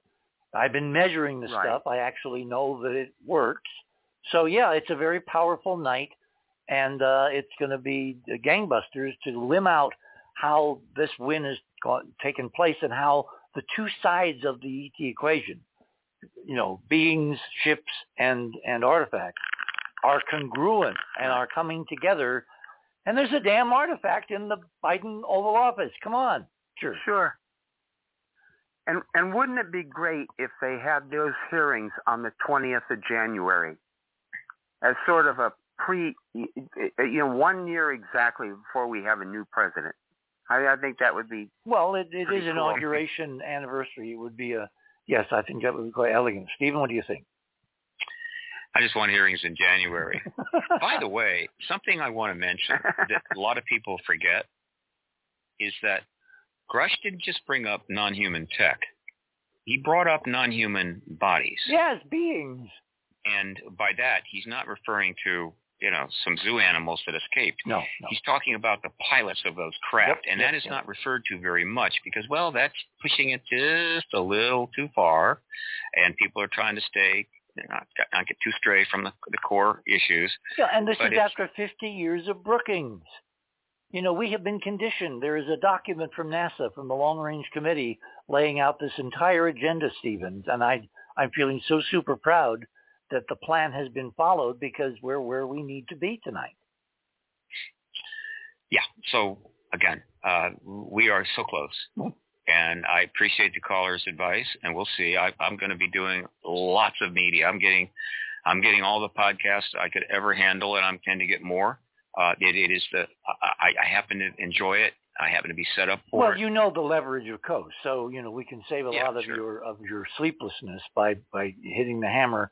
It's so elegant how both sides of the family are represented. So elegant. So let me go to work on it. I can't reach Lisa. I'll shoot her an email when we get off the show tonight, but I can't promise. She's in Christmas holiday mode. She's not. I think she's back. She was off for a week and then she's back. So I'll just keep you up to speed, okay? And what night is this again, Richard? Tuesday night. Tuesday night. Okay, I got you. It will be 10 o'clock my time because it's West Coast. No, 10 o'clock my. No, I'm sorry, 11 o'clock my time. So it's whatever 2 hours different. Yeah. 2 a.m. Yeah. Well, my biorhythms and oversleep clock has been screwed. But it is for worth decades. it. It's definitely worth it. Okay. So. It's not a problem. Okay. All right, super. So, Stephen, any more questions? Any more comments? No, that's it for tonight. But one thing I want to say is, politics has been very polarized. You think? And I have a lot of I have a lot of friends that are far left, and it's caused actually personal tension between us. Mm-hmm. And this issue has brought many of my ex-friends back to being friends again. I'm serious. Excellent. I don't know why it is, but it's a very unifying subject. And I think that it's something that could literally bring us to a much greater a world and country and get rid of all this nastiness that's been going on for so long. I really think it's the issue that could do it. I think so too, and I would certainly want to see if it can. It certainly will help, and that is one of the reasons that I do what I do, because we have to have a change of perspective. Remember Reagan's comments to Khrushchev there at Reykjavik. If we could verify, et cetera, we would come together against a common threat. That's been the perception. And but that is not the way to get to. But that's the way people are going to respond. Come on, let's. No, that's the way they thought then. I'm not so sure they think that way now. We will see. Look at what's going on in the madness in the Middle East. I never thought I would live to see anything like this. Okay. If we really have a when threat. we come back, we have callers who are waiting. My guest tonight is Stephen Bassett. I say goodnight to Stephen from New England. You're on the other side of midnight. My name is Richard C. Hoagland. The clock is counting down. Disclosure is here.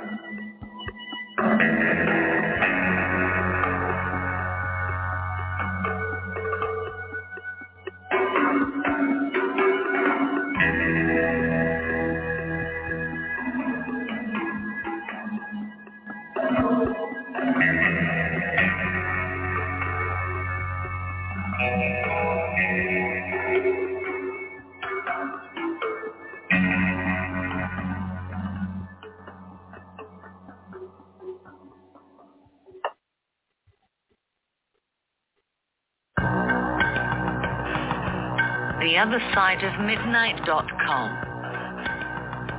Talk radio with pictures on demand. Liberate your hyperdimensional time scale and non-linearly access over 400 hours of conversation at the cutting edge of science and thought. Join Club 19.5 to get access to exclusive and time schedule. Filter episodes by guest or subject. Membership costs $9.95 a month, 33 cents a day. Listen while you travel or as an environment to your endeavors. 8 cents an episode, 2.5 cents per hour of content. TheOtherSideOfMidnight.com.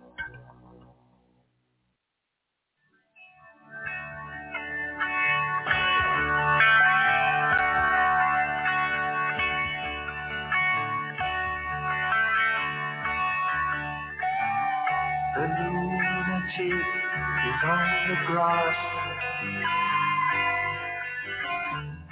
The lunatic is on the grass. And good evening once again, last half hour until we reach the witching hour here in the land of enchantment in New Mexico, northern New Mexico. Gorgeous night tonight, clear, chilly, like 32 right now, with a crescent moon. Beautiful crescent moon, of which there are artifacts.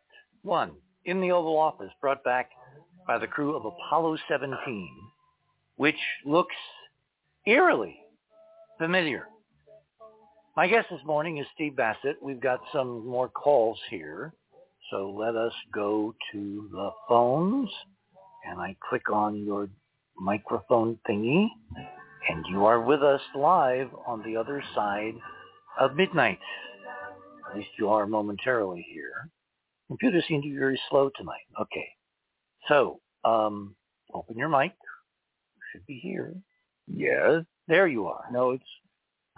Yes. There you are. Okay. I made it. Yep. Ron, Mr. Gerbron, our resident generalist. So, what are your thoughts on what we're discussing, this really watershed moment? Well, I have some, but I wanted to say first off, so that you can hear it, Steve, we are the escaped zoo animals. So if you remember what he said just a few minutes ago. Yeah, I hear you. Okay. Yeah. All right. As long as he gets it. You're kind of muffled. Speak into your mic. Okay, it's more like much an better. aiming game. Much better. There, how's that? Much better. That's good enough. Okay. Anyway, well, I think things are happening. I'll agree with things there. I think that there's an awful lot of frustration going on. I'm just remembering something that I heard from someone. Let's just say, because people get accused of saying, "Oh, I thought of that first." It was a while ago. Let's just say an unspecified time in the past. I was discussing these things with somebody who was in the military and certainly had clearances for everything and all that, and was discussing this sort of thing, and he seemed to know, what was going on more than me, certainly. And he said, "Well, can't happen. Now, this isn't a public place and we're just talking like this." And all of a sudden, well, that can't happen. And he looked terrified.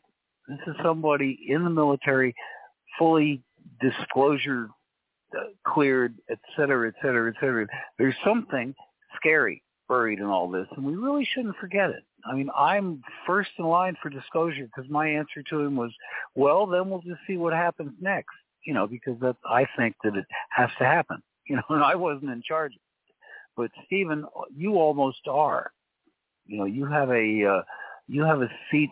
Well, hang on, Ron. Do you remember John Alexander, the big non-lethal weapons guy, who's also certainly. who's also, well, I'm telling you for people who don't know, who was an Army colonel. Yeah. He's been involved in the UFO field forever and ever. He's on the inside.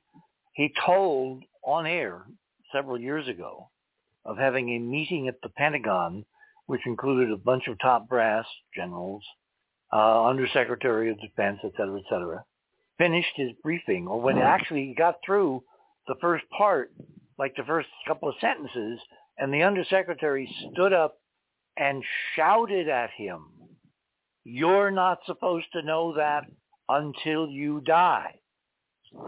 So I believe the big secret, which is been known for decades, And the big secret, as we have figured it out here in the exterior, has to do with hyperdimensional physics and consciousness and the relationship of our consciousness in this reality versus a higher dimensional reality, and evidence from NASA at places like Jezero Crater on Mars that we are in some kind of force dimensional prison, kind of like a phantom zone, and that consciousness is not behaving in 3D the way it's supposed to behave, either for us in 3D or in higher dimensions. And that is the ultimate secret, which is why they are fighting, in my model, so hard to keep this extended forever, 25 years, so they don't have to confront it while they're alive.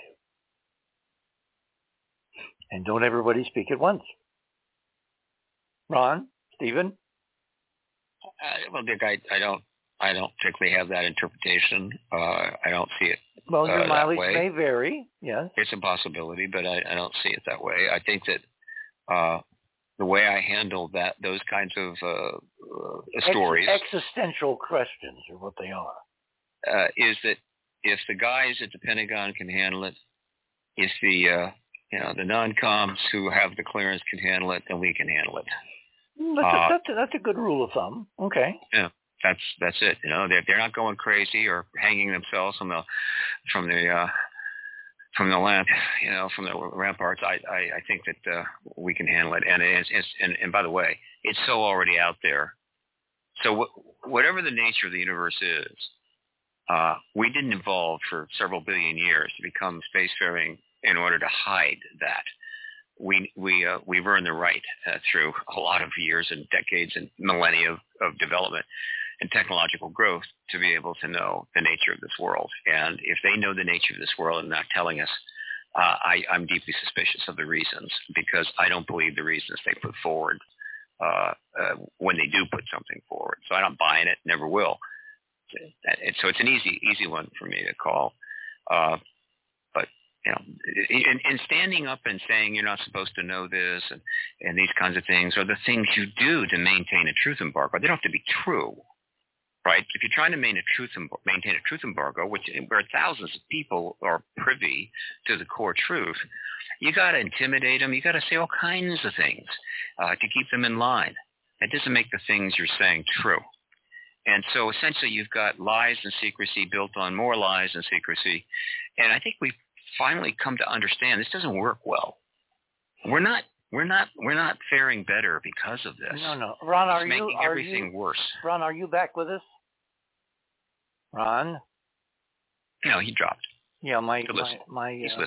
Yeah. Well, I'm trying to get him back. So I would let me get rid of you and try it again, Ron. Okay. So we're trying to do this through Blog Talk, and sometimes it works and sometimes it doesn't. So, okay, so where are we? To me, the most exciting part of this is that we don't have to wait for the insiders to do anything.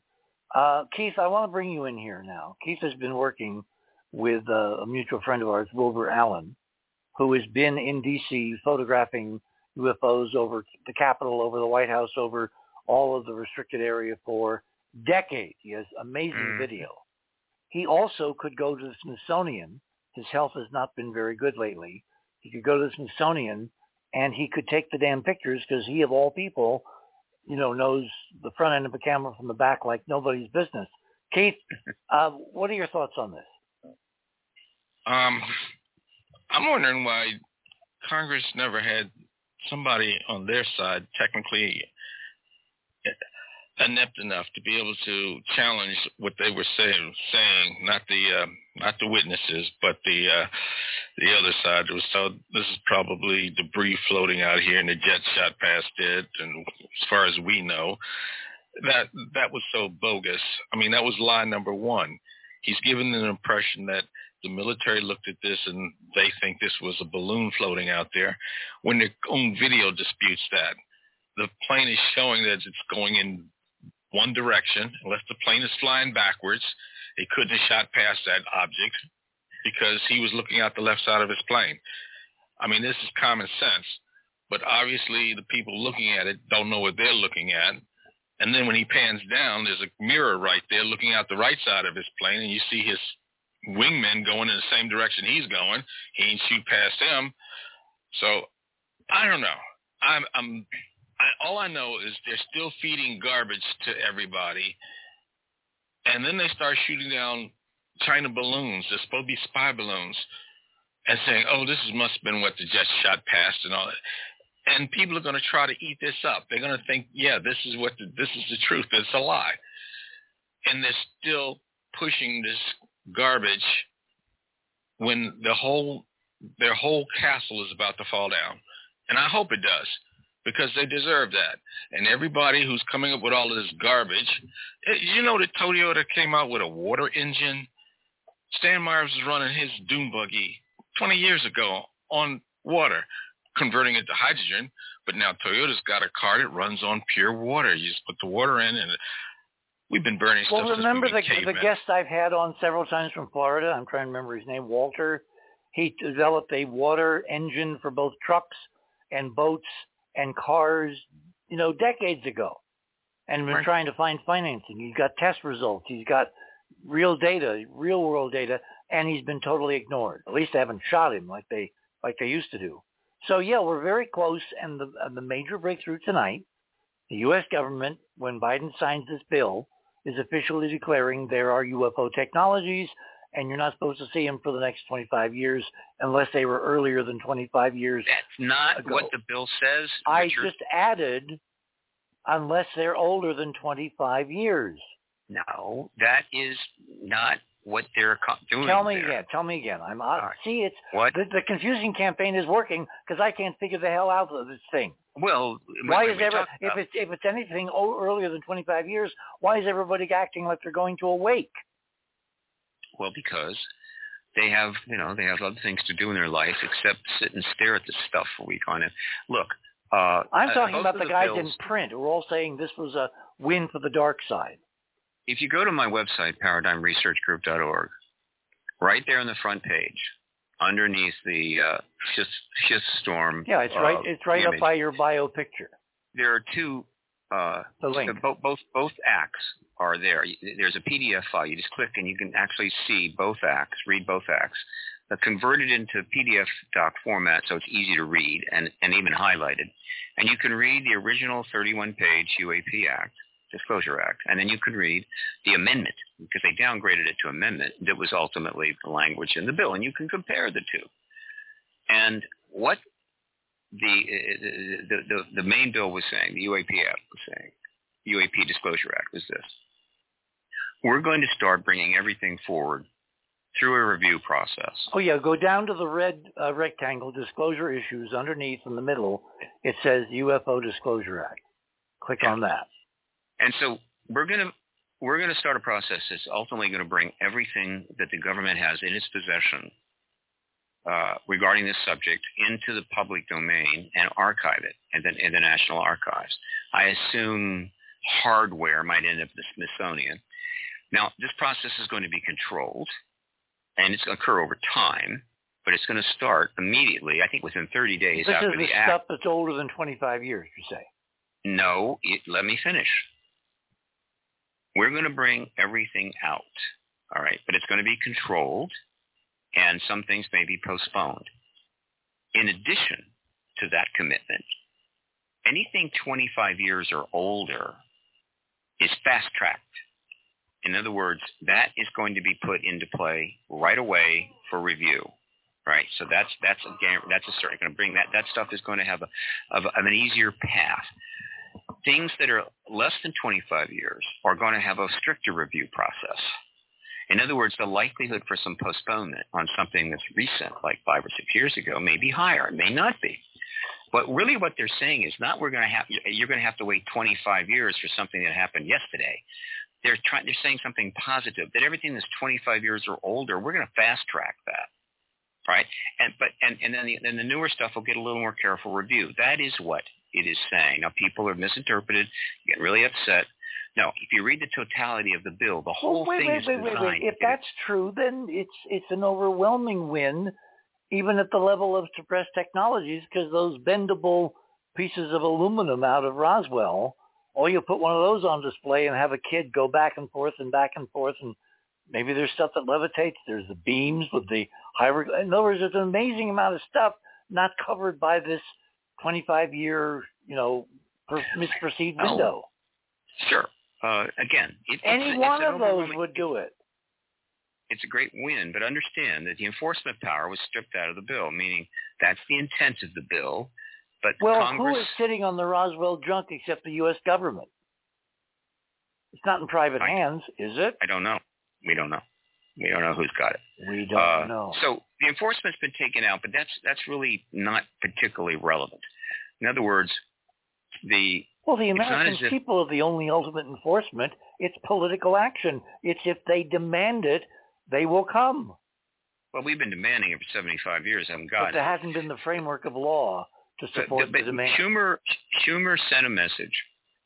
Because of the way bills are passed, the language of a Senate bill, actually sits in the public domain for months to be read by anybody in the world. Mm-hmm. And so he puts this bill up there for anybody to see and makes a powerful statement. This is our intent. Our intent is to get it all out, and this is the enforcement tools we're going to provide. He sends that statement out. He scares the hell out of all the insiders, and they go, oh, God. They push back, which simply confirms the point. And he concedes. Great. Now they're happy for a while. Everybody settles down. And then, boom, they hold the hearing in the Senate, Intel Committee. Things explode pretty quickly. Biden comes forward, becomes a disclosure president. Other presidents follow. My memory, and then they resubmit the bill. My memory's catching up. You know what else needs to happen in January? We have another stupid shutdown of the government. Yeah, Johnson needs to shut the government down to keep his job. Gates is already on him. Let me put it this way: if the government is going to shut down, then the hearings should be the gift we get for having to put up with that. Well, in a fair and just universe, that, right? Which we don't live in, hint, hint. So they can get the hearings underway very quickly if they want to. All I say is I want those witnesses to have their airfare covered. I want them to have hotels. I heard stuff about them wanting to come in and interview some people, but they had to pay their way. And I'm, please give me a break. So I'm putting the word in on that. Let's treat these men. So you're going to Google the Smithsonian, find out which hall this major display is. Just look at the link on our website, number 6, I think, or 7, and you're going to go there with a camera and take some damn pictures. That's a reasonable possibility, keeping in fact I've got an interview at 1 and I'm bringing this thing around 4. That doesn't have to be done in the next few hours or days. When you have a window, because obviously if you get something amazing, we're going to be talking again next weekend. With your photographs. I mean, I got a Moto G Pure camera. It's not top of the line, but it's probably adequate. Okay, so we'll see. Keith, is Wilbur in any condition to also do this? I don't think so. Would it be a morale thing for him? Because I know when you're feeling crappy, it's nice to be needed. Yeah, but Wilbur's diagnosis is his heart is in a failing situation. Oh, my God. So he can't breathe as well as, and I haven't heard from him the past couple of days, and I've been trying to reach him, and his phone's voicemail is filled, so I don't know what the situation is at this point in time. He's not a particularly old fellow, is he, Keith? He's not too old? He's 70. Oh, he is 70? Yeah. Oh, God, yeah, that's right. That's not old these days. No, it's not. No, I hope not, because I'm older than that. The point is that I realize now it's been that long since I first... Hey, I beat your hands down. I'll see if I can get a hold of him I think for morale, even if he can't do it, tell him he's wanted. If he wants to do it and can do it without straining his heart, obviously you should think of medicine first. Yeah. But it would be nice for him to know that we thought of him. Okay. Yeah, that's good. So, Stephen, the crown is back on you. It would be hysterical if your nomenclature in history is, and Stephen Bassett took the definitive photographs of a genuine extraterrestrial artifact displayed by NASA at the Smithsonian specifically to get the audience, the American people, to forward disclosure to the next level. not exactly presidential freedom medal level, but it's it's okay. I'll take it. Well, then you need to get your friend to get you into the White House press conference. So, look, I have one goal right now. You know what my goal is? One way or another, I don't care how I'm about to do it. I'm going to be in that hearing room when they have that Senate Intel Committee. I'm going to move heaven and earth to get there. I have a few angles on that, but one way or another, I'm going to get in that room. Well, I would become a stringer for one of the news agencies. Come on, who better? Doesn't work that way, Dick. It did when I was there. Let me tell you, that's going to be a coveted. I have someone on the West Coast who works for MSNBC who happened to be the science director. I will call him and see if he will deputize you. So you guys come out with a story, byline. He can't be on the East Coast. You're his surrogate. It's all credentialed, and we have weeks for it to happen. We have the whole holiday because they ain't going to surprise us before Christmas. No, they'll announce it afterwards. Hey, look, if any news entity wants to give me a legitimate credential so I can go in and I'm trying to get permission. You know, you've spent all this time in the vineyard. It's time you picked a few grapes. Now, keep in mind, the hearings, they're going to be at least a full week, and so there's going to be a lot of opportunities to get into at least one of the sessions. Yeah, of course. I would like to be in every single one. We'll see. But that's my goal. That's my number one goal right now.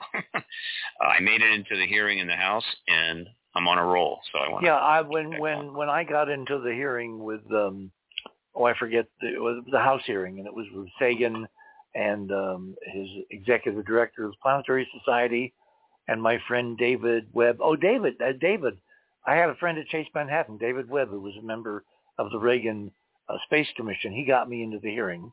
It's always in who you know. So who do you know? Absolutely. Yeah. So I got some cards to play. I got some time, but super. This will be okay. If you wind up there, then you become our correspondent, and we'll do the same thing Keith did with Alan Stern, the head of the New Horizons Pluto flyby, many years ago. We'll put a headset on you, and you'll broadcast live, or that night, we'll talk about the hearing, what it was like. Mm-hmm. I think this hearing could very well end up being the most important hearing. Well, yeah. Will be recognized as the most important hearing ever. This is obviously the next Schumer chess move. Get what's his name in Virginia to move.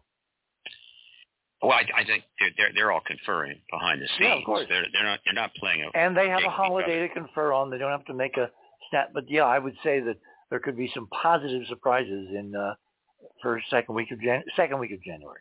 The Intel Committee, not only have they been the key sponsors of 4 pieces of legislation, every member of that committee, I think 17, have signed letters, at least 2. I think one went to Arrow, one went to the White House. I need to research that. They're all on the dotted line as supporting this disclosure process. This is going to be their legacy, and it is going to be one hell of a legacy, and it's going to be nonpartisan. It's Republicans and Democrats acting appropriately. If every committee could be like the Intel, it'd be great. But whatever. The point is that this is their legacy, and it's going to make history. But it is still a very difficult thing to do in the sense of there's so many things to consider. You can't consider them all. Ultimately, it comes down to just doing it. You simply call the hearing. You get the witnesses in town. Well, if this is now at the level of anything before 25 years is fair game, and we would think maybe way back when the earliest stuff was under government control. Remember, Roswell was an Army Air Base, first nuclear battalion. The CIA was in incredibly nascent and impotent form. I'm wondering if the Roswell materials are under government control, then that's the ones they can release first, which makes a huge amount of sense chronologically. It's far enough away in time. It isn't shocking. It's an ancient archive of interesting toys and doodads and bendable metals. And, in other words, to me, that's where I would start. The fact is, not the fact, but what I invite your listeners to consider is this. The process of the controlled disclosure process would start relatively soon and go on for years. and will be elaborate, but it will be satisfying because there will always be new information coming forward. But before that really gets underway, something far more intense is going to happen, and that is starting either the Monday after the Friday or the next day after the president confirms the non-human tech, meaning extraterrestrials. The briefing rooms at the White House, at the Department of Defense, NASA, every briefing room worth getting into is going to be packed wall to wall with reporters. And in this case, these reporters are not going to go in not knowing what the hell's going on. They've had plenty of time to see what's happening. They've had plenty of time to read up about Roswell and everything else. They had plenty of time to read about contact. All they have to do is read all of Grush's interviews. And so they're going to walk in there. The president has just confirmed the ET presence. Everything is now on the table. And the questions are going to come hard and fast. They're not going to be cutting them slack. They're going to be thinking readers, money, Pulitzer Prizes, and whatever else. And so the questions are going to slam into those briefing rooms or into the press secretaries or whatever, and it's going to be intense right away. In other words, almost certainly one of the first questions will be, when did you know about the ET presence? And it's going to be 1940s. When did you have tech? 1940s. Why didn't you tell us national security? Why didn't you tell us national security? And I will take a bet. I mean, I'm not going to take a bet. I'm going to say with extremely high confidence that within the first 15 minutes of the briefing, particularly the one at the White House briefing room, a reporter is going to ask the obvious question. Is it the case, as we have heard from many sources, that these non-humans have been taking humans from their beds, from their cars, taking them and then bringing them back after dealing with them? And the answer had better be yes. They will have to say yes.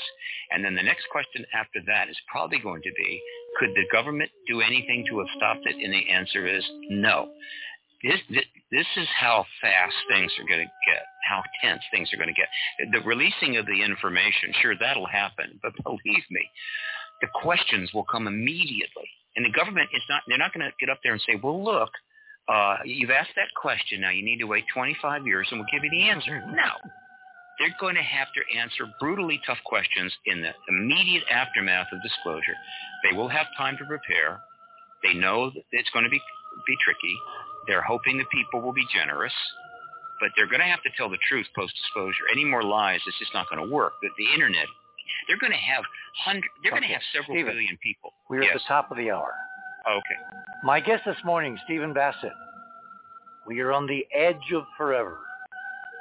The edge between suspicion, symbolism, clues, urban legends, social media, and reality. You're on the other side of midnight. My name is Richard C. Hoagland. We shall return.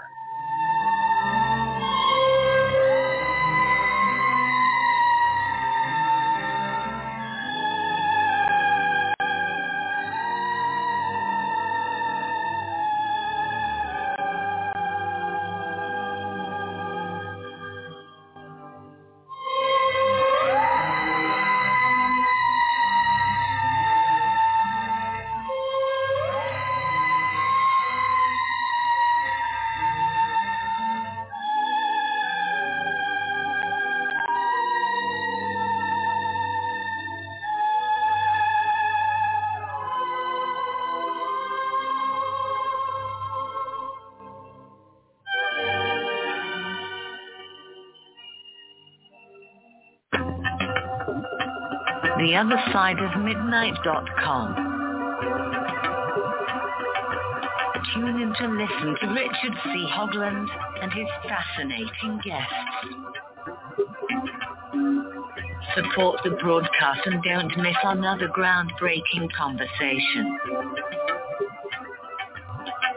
Join Club 19.5 to get access to exclusive member benefits. Listen to past episodes anytime on any device. Search the archives of over 180 episodes. Membership costs $9.95 a month, 33 cents a day. Talk radio at the cutting edge of science and thought. TheOtherSideOfMidnight.com.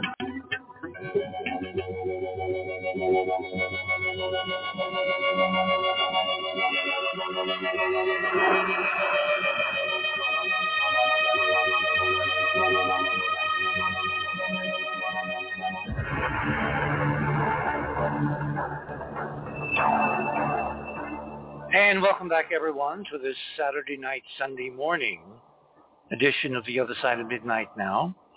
Stephen Bassett is our guest. Our number, if you want to join the conversation. If you can think of some questions that we haven't covered, by all means, call 917-889-8802. 917-889-8802. So, Stephen, where should we take this next? I mean, obviously, the major question that I am interested in is what is going to be the time lag between open hearings on extraordinary technology developed by someone not of this earth and released in some fashion by the U.S. government, beginning with the earliest stuff first. I mean, that seems to be the obvious way that one would do this. You simply put out the earliest stuff first, and then the rest would follow. So if that were to happen, what do you think would be the practical effects on our society? In other words, I'm asking the question, why have you and I spent 25, 30, 40, 50 years, 40 years in my case, give or take, trying to break this damn door down? What will the effect be on Earth, and where will the first breakthroughs appear? This is a question that huge numbers of think tanks and historians and futurists will be chewing on. It's way out of my pay grade. I think the one thing I can say, though, is that probably the most significant thing that will impact us happens the moment the president confirms that he keep president, followed by other heads of state, which will confirm it in short order. That is probably the most significant thing. That is what triggers begins a process of worldview change. It is the paradigm shift itself. And that may be the most important thing of all. 8 billion people are going to have to recalculate, run the math, to what extent and how they think and operate. To run the math and recalculate their place in the world, what they expect in this world, how they're going to conduct themselves, how they want their governments to conduct themselves. And this worldview change may lead to some extraordinarily good outcomes. Now, that to me, that's number one. After that, but again, all of this happens after the early questions, after the early press conferences, which are going to be difficult and brutal. And you're going to learn a lot from those. So let's not discount that. Do we know what's his name's at Arrow, who the replacement guy is yet? I have not. The name has not crossed my radar yet. Mine neither. But there's a vacancy. We don't know who's in line to succeed him. Yeah. It makes total sense. I mean, Kirkpatrick was a placeholder. Oh, he was a phase one. Yeah, we're into phase two. Yeah, he had a terrible job, a brutal job. He had to catch arrows and spears. He couldn't really do anything. He was a placeholder. I feel for him, but I understand he's gotten a very fine job. They've taken well care of him. Well, they rewarded him for service and valor above and beyond. Absolutely. Yeah. But it's not surprising that since he had to go through that gauntlet and deal with all that stuff, that they want to start fresh with a new director. What I hope will be the post-disclosure world. In other words, and as I've said many times, Dick, everything that's been happening, the legislation, the statements from members of Congress, the setting up of ARROW, the NASA study, all of this stuff we've been seeing coming together for years has nothing to do with finding out what this stuff is. They already know. And so since they already know, why are they doing this? They're doing this so that they will be ready to deal with what happens when the president discloses. Be perfectly ready to move immediately to deal with exactly what people are going to demand without all of this infrastructure and all of this legislation. If somehow the president was forced to disclose See, a naked every disclosure? day there is a briefing at the White House. The president isn't there most of those times. That's kind of rare. But there is, what's her name? I forget. The young gal that... Ms. Jean-Pierre. Yeah, she's brilliant. She deserved the job. I'm so glad to see her being deathly good at it, like Jen Psaki. She holds a press briefing every day. So all the reporter could have to do is ask this loaded question and demand an answer. We know he's got the artifact. He bragged about it to the astronauts. Why isn't he telling the world that it's an ET artifact? Because look at it. The damn thing is a piece of engineering. And that will start the ball rolling in a way that will be very interesting to watch. I mean, no disrespect to your artifact, Dick, but you don't demand answers in that press room. Yes, you but do. Let me say this. Try to imagine. If I was going to set up press briefings after disclosure takes place, that was the president's made the announcement, I would not send a single person out there to be able to face down the media. You don't want to do that.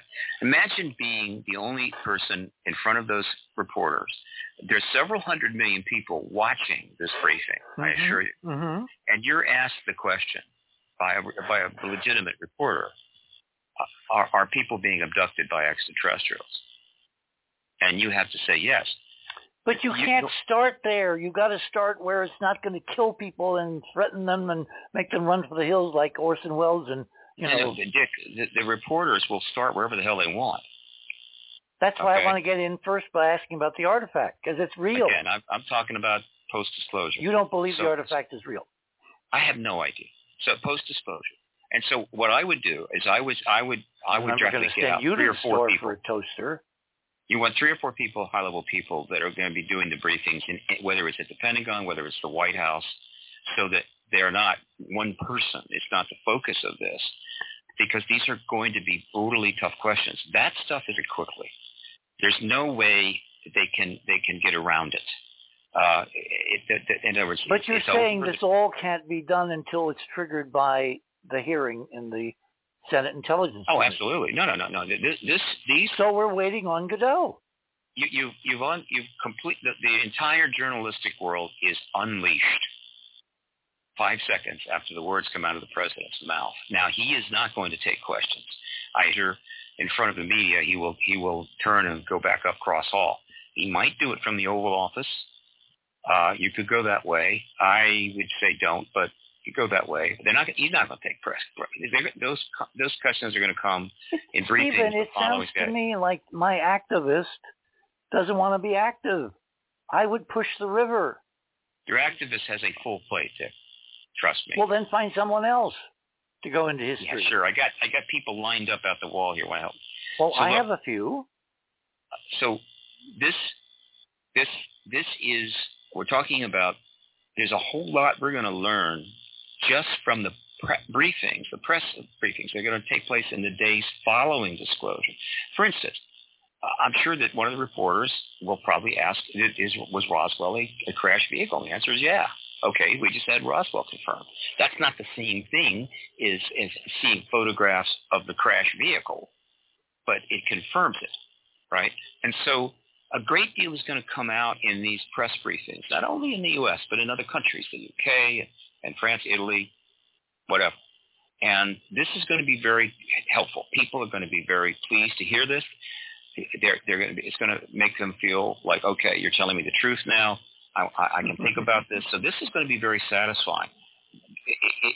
That's going to happen before huge amounts of troves of documents and secret stuff is going to be brought forward, before we can actually see a crash vehicle. So it's not like we're going to have to wait. It's going to be things happening right away. And then the question is, how do we move forward from there? I think that one thing is that whatever the time frame is that the government has in its head about how long it'll take before they're able to get virtually everything public on this, it's going to be shorter than they think. All right? That's one thing I can say. Secondly, you mean the time lag between? I'm saying that whatever time frame that, in terms of after disclosure, whatever time frame they have in their mind in terms of how long it'll take to get everything out. When the president says yes. Yeah. how long it'll get everything out in front of the public, it's going to be shorter than they think. Maybe they're thinking 5 years, it'll be 2. So that's just, I think, human nature. I think that's fine. But I think do we have any independent confirmation as to Biden's position on all of this? In other words, is he happy with the 25-year timeline, or is he willing to go out tomorrow or after the 25-year timeline is, again, it's in everybody's minds. I'm telling you, the press wrote it that way.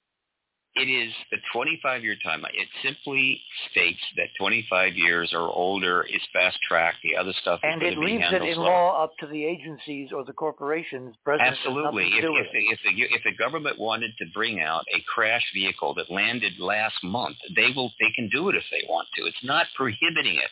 It's simply saying that 25 and older, it's fast-tracked. That's all. Okay? That's it. Okay. So, again, I'm telling you, it was confusing. It was written deliberately to be confusing. So this is going to be shorter than they think.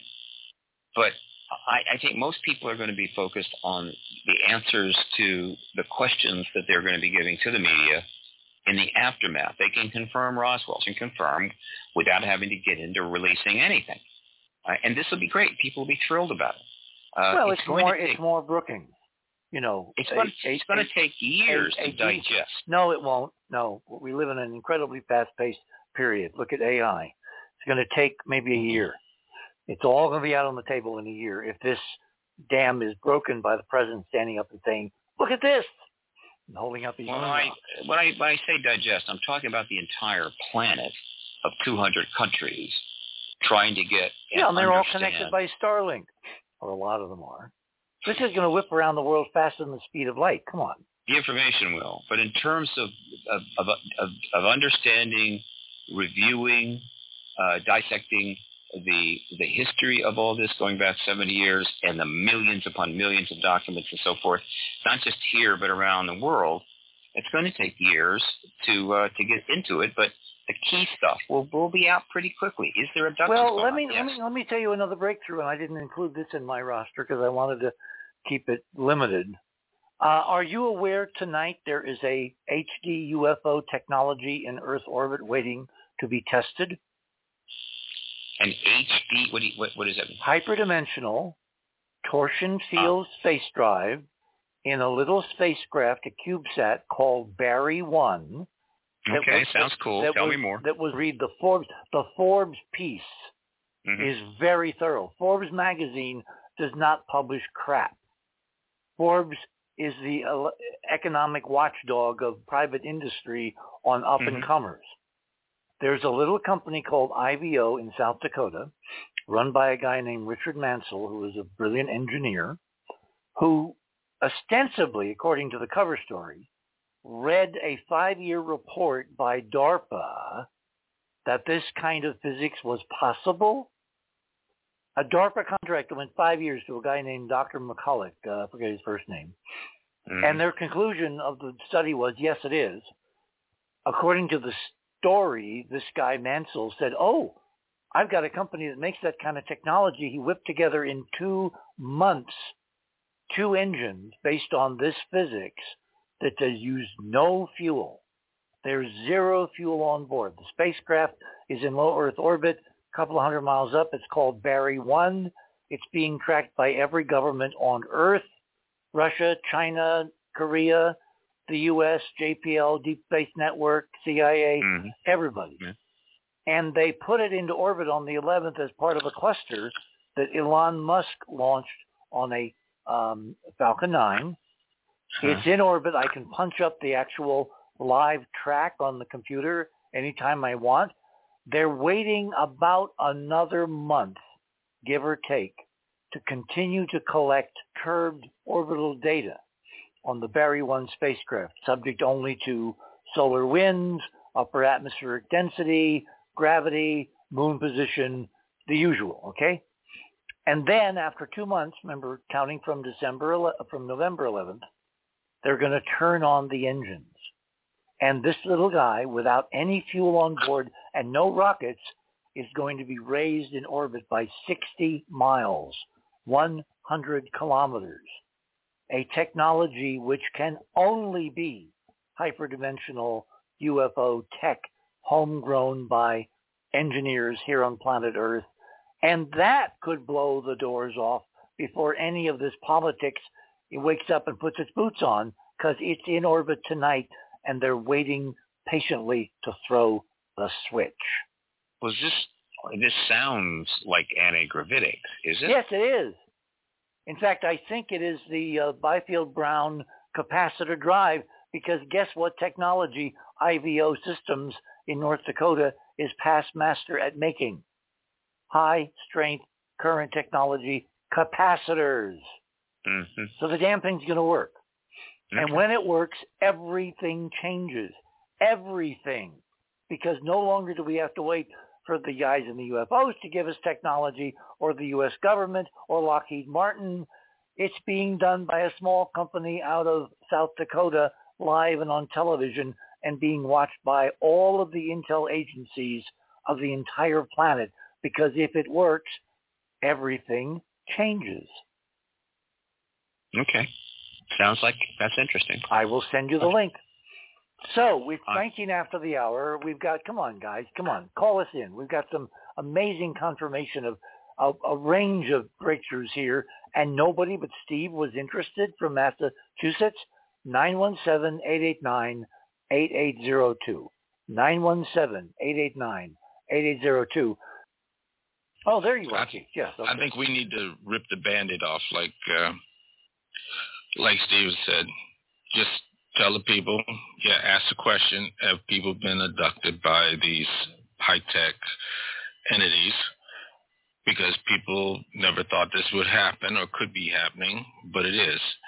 And the only way you're going to get people's attention is to make the ones who've had the encounters wake up to the fact that it wasn't a dream, and yes, they were involved in it. Yeah. They just didn't know it. And I think that will shake people up quicker, faster, and they will start to take this stuff more seriously. Well,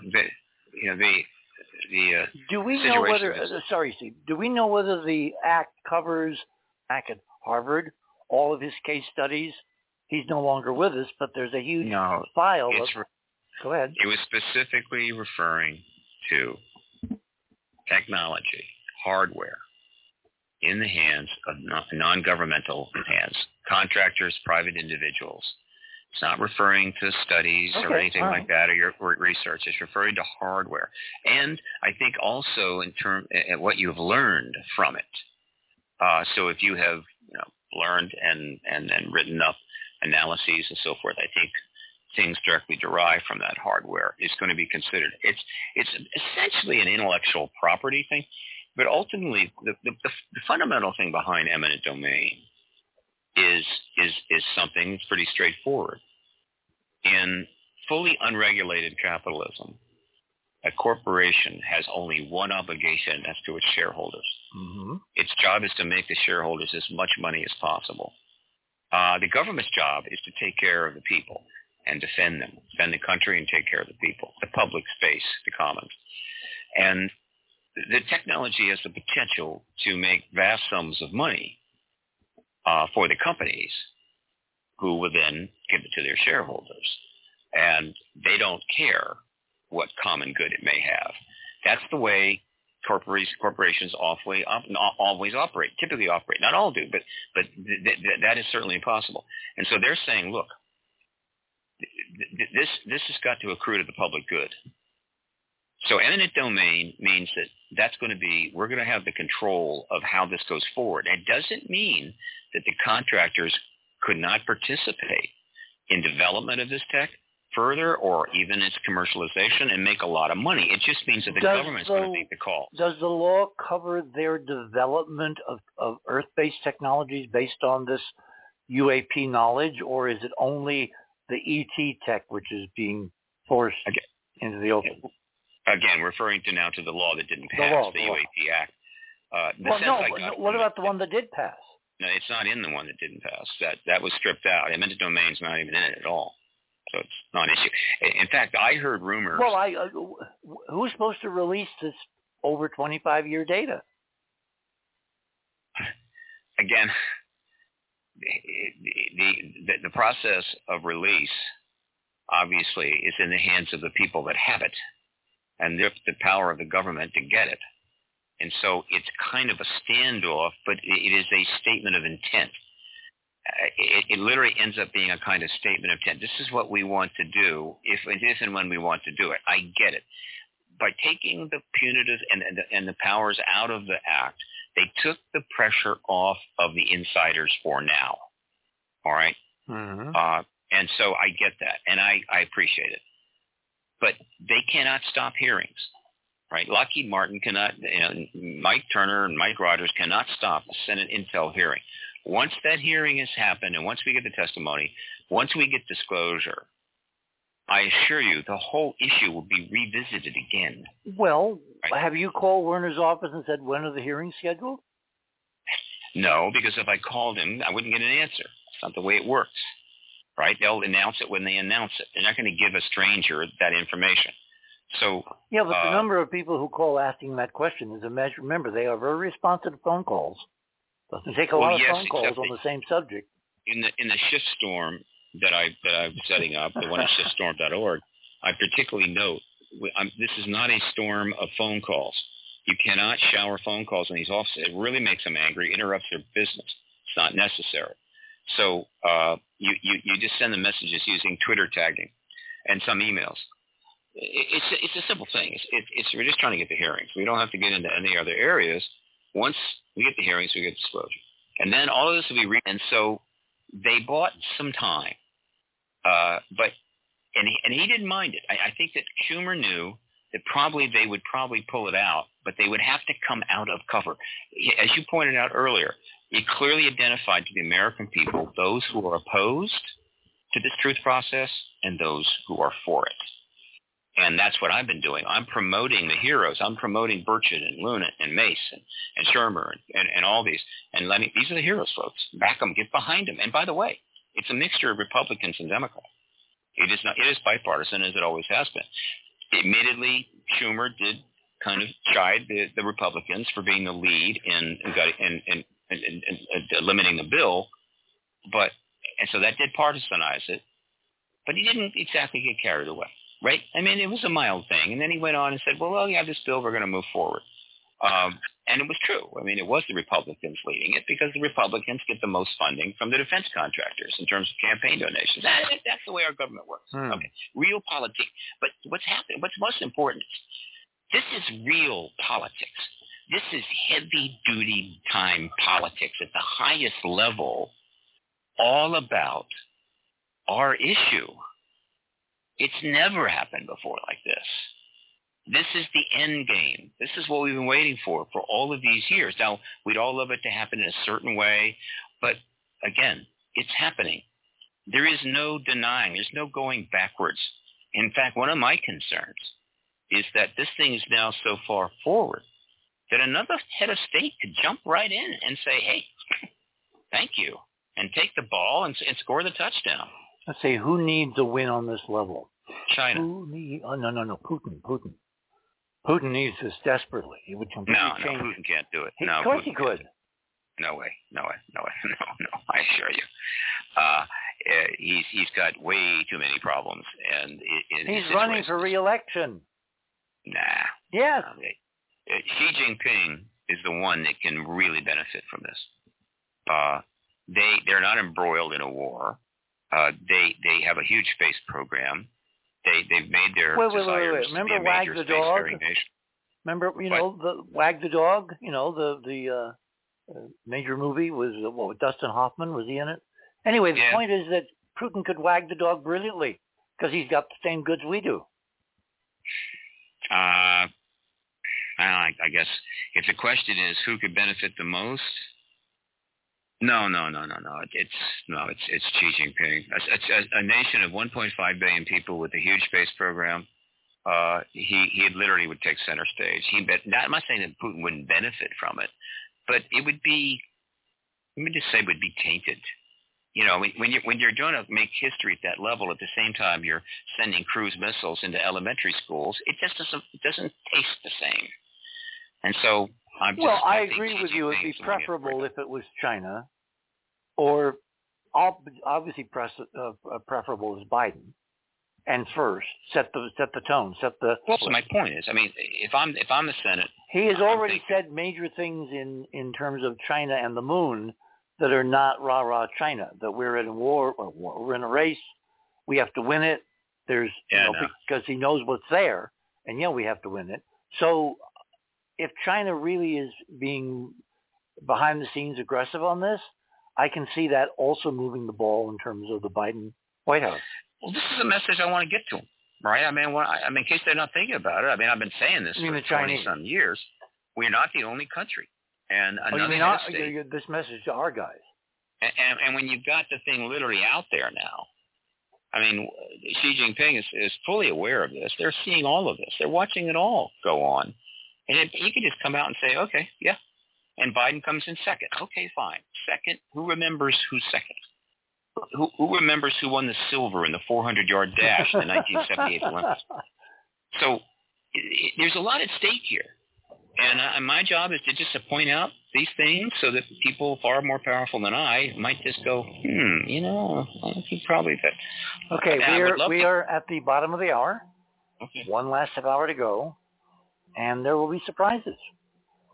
There's been a lot of interesting surprises tonight. I'm really surprised that this 25-year, delay being the Schumer comparison to JFK is not what the press is all saying, which I find, again, it's not accidental. It's not coincidence. It's deliberate spin. It's to get people to go, I'll come back in 25 years when there's something to look at. It's all about suppress, suppress, suppress. That's why this show is the opposite. It's about awaken. We need to be woke on the issue of extraterrestrial life. The life you save may be your own. You're on the other side of midnight. My name is Richard C. Hoagland. We shall return.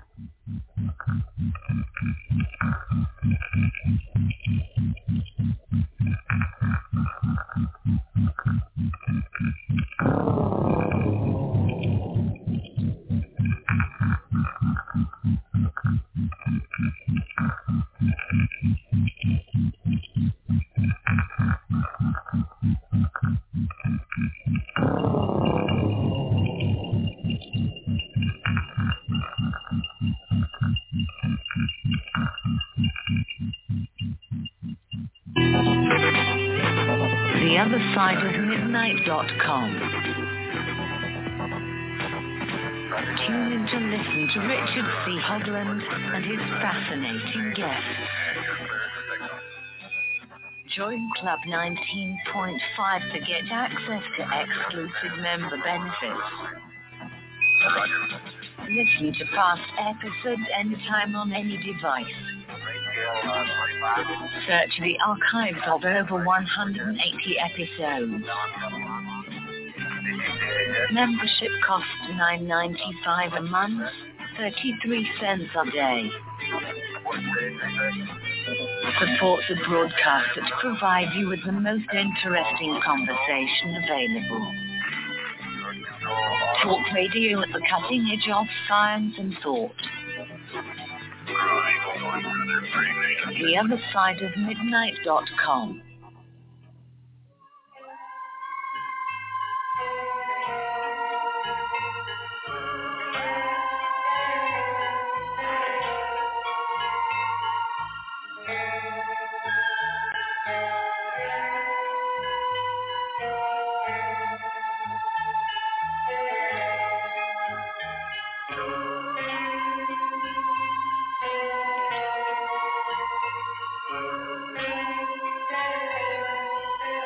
And welcome back, everyone. Last half hour to go on this Sunday night of the Other Side of Midnight. My guest this morning is Stephen Bassett. And I believe, if I can discern the outlines of a volunteer, that Stephen is volunteering to walk a few blocks down to the Smithsonian, find via Google the right hall, enter with high-tech, state-of-the-art digital camera, and absolutely blow the hell off everybody's, wish list for Christmas by photographing actual, demonstrable, extraterrestrial technology on display at the Smithsonian. Do I understand the volunteer, fully? What is the name of the asteroid that it came from again? Bennu. Bennu. Bennu. Bennu. B as in boy. Oh, B as in Bennu. boy. Yes, boy. Remember the Bennu bird in Egyptian mythology, which is the Sphinx, the recycling. How can I forget? Yeah, well, that's where the name came from. There you go. And NASA created a spacecraft name with the most cockadoodle acronym possible that really means ancient Egyptian supremacy from the pharaoh, called Osiris Rex. Osiris the king, the pharaoh, Osiris of the Egyptian triumvirate, Osiris, Isis, and Horus. And NASA's sending a Horus to the moon in the next 3 weeks, called a Peregrine Falcon mission. Falcons, Horus. It's all part of a bigger, very sticky picture. So into this, Stephen with camera can walk down the street and have a first-hand look through a microscope of real, genuine. Does it make sense to you, Stephen, that they have spent 2 blankety-blank months trying to figure out how to get into this canister, and the same NASA which saved the lives of Apollo 13 astronauts by creating a non-existent technology in 2 days, in 2 months, can't find a damn screwdriver? I'm absolutely astounded. I don't know what to say. But I'm sure that there's a sound reason. like a cover-up, like an effort like Trump to buy time, like to buy time till after disclosure? They might have gotten damaged. I have trouble opening up packages that have that super tight plastic thingies, covers on them, and it takes me hours to do it. These are actual hexagonal screws. We can see them, and we can also see on the photographs that no one has tried to open them. They're not stripped. There's not scratches. There's no current evidence anybody has tried to open it after it was closed 7 years ago. Well, let's face it, if what's in there is what you say, they may not want to open it. Exactly. Ding, ding, ding, ding. And other people besides us crazies out here are seeing it, and that's why the piece that I've linked in my items for tonight is so relevant, where they say 2 months and you still can't get the damn thing open. In other words, ordinary, non-involved folks are saying, this is nuts. This is NASA. You know, it's like Ron said, did we lose Ron? Did we? No, I don't see Ron on the roster. You know, he should call back in. He basically said we should send them a can of WD-40. And I want to send them a whole bunch of screwdrivers, at least digital versions. Here, pick your poison. Here's one. Here's a company that will volunteer to make you a screwdriver so you can get into your priceless $1.8 billion samples. You know, NASA has been a victim of this truth embargo as much as anybody or any institution. Impossible situation. Wait. Let me interrupt. You obviously have not heard the latest. Yeah. Remember a NASA administrator appointed by Bush called Mike Green? Not Green. What was it? It slipped away from me. Mike. Come on. Keith, you remember? Whatever that last name is, I don't remember it. Oh, he was the guy who created the original Return to the Moon scenario with 2 missions and all this under Bush. And Bush did it at the Smithsonian, said we're going back to the moon. And it was 2 spacecraft, you know, a booster and lander and all that thing. And, what is his name? Mike? Anyway, the other day he gave an interview where he basically admitted as a former NASA administrator what I've been saying for decades, which is NASA is not a civilian space agency. It's part of the military-industrial complex and is under the Pentagon and is in fact a prisoner of the same rules of national security that have governed the Pentagon and the military for all these years, vis-a-vis ETs, UFOs, and all that. I read that in the Washington Post, 1965, when I was looking at these articles in the New York Times in 1924. It was an article that said that the unions at NASA were upset because key positions were being given to retired military personnel. Now, if you want to take over something, these guys are technically civilians, but they still have the oath of loyalty, oath of secrecy to the military, and if they're told to put their thumb on something, they're going to do it. So, yeah, the military took over NASA 4 years before we went to the moon because they knew what was out there, and they didn't want anybody else finding out. So they took over at the very beginning. I mean, when NASA was formed, the Space Act essentially said that anything that had national security implications had to be deferred. Exactly. You're one of the only ones that know the fine print. That's what I've been saying for decades. Of course, Mike, what is his last name? Griffin. Mike Griffin. Mike Griffin. That's his name. Yeah. Mike Griffin admitted it on video. Remember, if it's real, it'll be on television. He admitted it on camera just a few days ago, and everybody is going, "Oh my God, it's not." No, we've all known this. Those of us that have been following this, and so NASA has been constrained, like everybody else, by national security experts that are off camera, part of the so-called deep state. And of course, the law was fairly vague, and there was national security is whatever they decide. Exactly. And so, in that sense, they were constrained.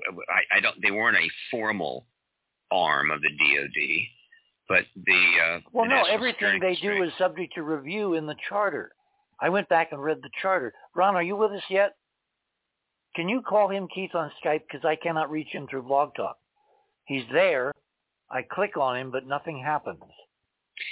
There's two things they had to do in the 58 that serviced the truth embargo big time. Remember, this is only 6 years after the huge flyover in Washington, D.C. 1952, right? July. That's right. The week of the 20th. Crucial time, week of the 20th, which turned out to be the landing date for Apollo 11. Ritual. And so they had to do two things. One, they had to have a space program. It had to be civilian, but it had to be controlled because obviously they were going to run into stuff that was going to be a problem. So in the truth embargo, obviously that was not going to be allowed. So the other thing they had to do was they had to do something to show the world that they cared, right? That this issue of possible life in the universe was not a trivial thing, and so they supported the idea of SETI, Search for Extraterrestrial Intelligence, and they launched. Hello. SETI. Hang on. Go ahead, Steve. It might have been civilian initially. Anyway, SETI gets underway at that same time. And so SETI serves as kind of a buffer, meaning if you're wondering why you're not saying more about this phenomena, hey, we're looking for ET signals. We care. And so case closed. And then in terms of NASA, if NASA comes across anything, they've got them covered under the Space Act. So this was 5 years after the Robertson panel. This is the kind of scripted plan stuff that I can sign on to. I mean, this is pretty straightforward. These kinds of very substantial, heavy-handed actions is how the truth embargo was able to survive. And so SETI essentially served the truth embargo from the day it was created, and no matter what form it took or who was owning it, it didn't matter. Did you ever see the interview with Elon Musk by Joe Rogan maybe a year or so ago? You mean the one where he smokes a giant joint? No, the one after that where they talk about me for half an hour, including. I don't think I saw that. I'll send it to you. It's amazing. They spend half an hour talking, Musk and Rogan, about Hoagland and the monuments of Mars and whether my theories are a crackpot or real or whatever. Yeah, good. And then they transfer all of the data we have discovered on Mars and the Moon. They transfer it in the conversation to an extraterrestrial solar system, and they all are going rah-rah. Of course, there's ancient archaeology in the galaxy, just not in our backyard. Ron, you are here. Hey, you got on Rogan, man.